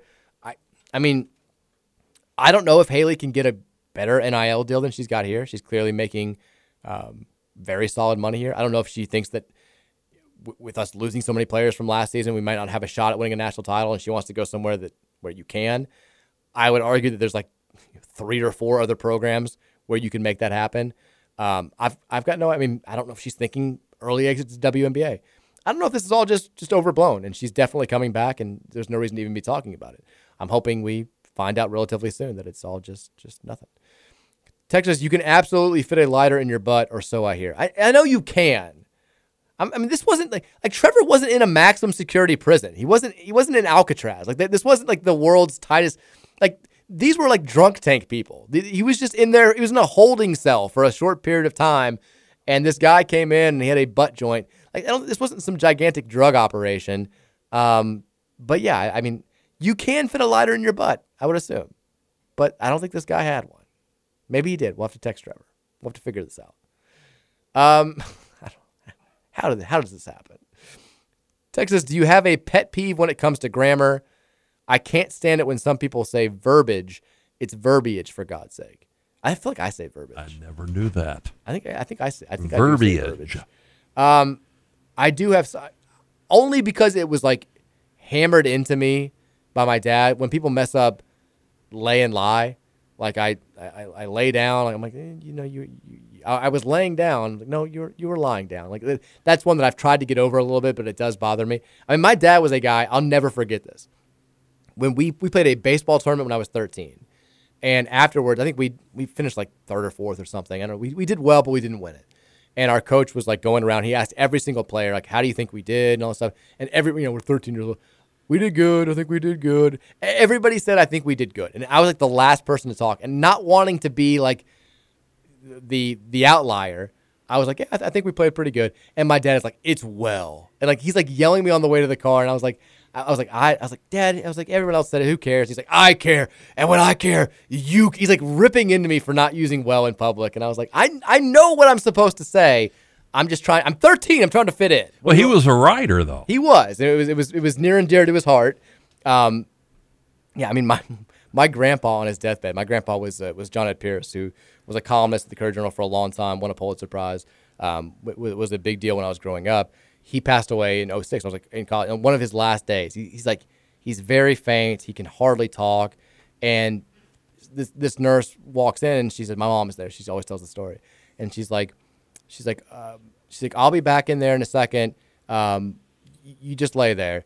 And like, I'll be back in. And he was like, and she was like, what? And he's like, lie. And she's like, I'm not lying. I'm going to come right back. And he's like, no, I'm lying here. He's like correcting her grammar like 12 hours before he passed away. He was very true to himself down to the very last day. It's a good story. Another word that is mispronounced a lot is coupon. People say coupon. People do say coupon. That one. And that's me. not correct. It's correct. I'm married to a former French teacher, and she drilled that into me. Well, how do you say COUP? Chicken cacciatore? Coop. Oh, chicken coop. If it's a coop, it's not it's not a coop. It's not a chicken coop. It's a chicken coop. Coop. Coupon. Chicken cordon bleu. Or coup, if you want to bring back the January 6th talk once again. Just bring it all back, folks. Texas says, congrats to Luke Murray for accomplishing a feat for Chris Mack that he will never accomplish in his coaching career. I know, yeah. That was, that he felt good about himself. I think Luke Murray's probably going to be a head coach pretty soon. The whole thing about, and I don't know if I've ever shared this on air before, but the whole thing about Mack getting rid of Gaudio and Luke Murray, he thought he was going to have an easy out because there was like Luke Murray was thought to have the Fairfield job locked up. Like he thought Luke was going to be out on his own and this was going to take care of itself. Like I'm not going to have to fire Luke. I might have to get rid of one guy, but Luke's going to be good. And then Luke didn't get the job. And so Mac had already kind of lined up these replacements and ended up having to get rid of Luke, which is why it wound up being this big to do. And I think that they were going to try to keep it under wraps and frame it as Luke was leaving on his own accord, because when you get fired, it's a huge hit to your perception in the college basketball world and becomes a lot tougher to get a big-time job. And instead, it got leaked out before anybody could kind of frame the story because Gaudio had gone nuclear. And it wound up being, the whole thing was just completely mishandled from start to finish. And Luke got screwed, and it was nice to see him win a national title. And I think that he'll be a head coach fairly soon. Texas says, who does Wallace dislike more, Mulkey or Muffet? I think Muffet. I think he hates Muffet. There's no question about that. Texas, as long as we are in pronunciation, it is Syracuse, not Syracuse, as Mike says it. I will always say Syracuse. That's one that I'm not giving up. It's Syracuse to me. I'm not saying Syracuse. Syracuse. Texas, speaking of good radio topics, how does your father feel about the singular form of they? Come on. Texas, it took me 15 minutes to remember who won the game last night. Most forgettable championship ever. The game itself sucked. There's no ifs, ands, or buts. Not a memorable game. I do think that I hate it because I thought it was a good tournament. I think you have memorable moments. You have, hell, a 16-1. Marquise Noel was tremendous in the tournament. I think you had 2 or 3 classic March Madness games. I think Michigan State, Kansas State was tremendous. I thought UCLA Gonzaga was fantastic. You had a very memorable March moment with Lamont Butler hitting a true buzzer beater in the Final Four. And I think UConn's run will be remembered to an extent of how dominant they were. But yeah, the title game, I hate that San Diego State wasn't more competitive because I do feel like they're always going to be remembered as I kind of forgot that they played in a title game. I feel like their run is not going to be remembered as fondly because of the way they played. But again, it's hard to gauge these things in the moment. Maybe that winds up being totally incorrect. Texas says, do you say nuclear or nuclear? Nuclear. Nuclear is correct. Texas, seeing the college basketball preseason top 25 rankings come out, we're pretty sure we don't want to see those preseason bottom top 25 rankings drop for the media, right? It does. I always I always click on the early top 25s, and we used to do this every single year. I would write the early top 25. We'd post it right when the final horn sounded. It was a clicks bonanza. It is cheap clicks at their finest in internet sports writing. And I was like, last week, I was like, do you want me to prepare one of these for this? And Ricky, who's still working at SB Nation, was like, it's an impossible task. There's no point in doing it. You're just guessing. None of these rosters are shored up. The transfer portal. And it's like, I get it, but other people are still going to do it. And we're like, we'll reset after the NBA draft deadline. We'll have a better sense of who the rosters are, and then we'll do a top 25. But people were still doing them everywhere. I still clicked on them. It's case in point why these things get written. I've got no idea if there's any accuracy to them whatsoever. But I was kind of just hoping. I was like, maybe somebody will just throw Louisville in there just to see it. Maybe they're that impressed by Sky Clark. But no, we have not appeared on any early season top 25s just yet. That's not happening. Texas says, my one pronunciation pet peeve is larynx and pharynx, pronounced larynx, pharynx, not larynx, pharynx. I don't even know what that. I could not follow that at all. I'm sorry. I love you though. All right, let's see. Watch Deadpool 2 Prison. Yeah, okay.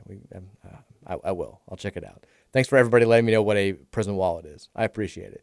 Thanks for all the butt joint talk. Thanks for all the Trump talk. We had a good 2 hours today. We had a great 2 hours, then it went off the rails.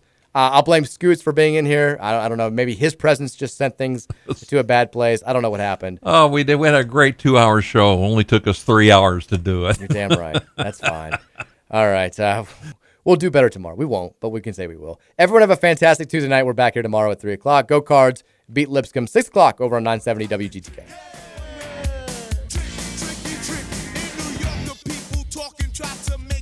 Rhyme, they really hawk, but we just walk because we have no time. And in the city, it's a pity, cause we just can't hide. Tinted windows don't mean nothing, they know who's inside. And it's tricky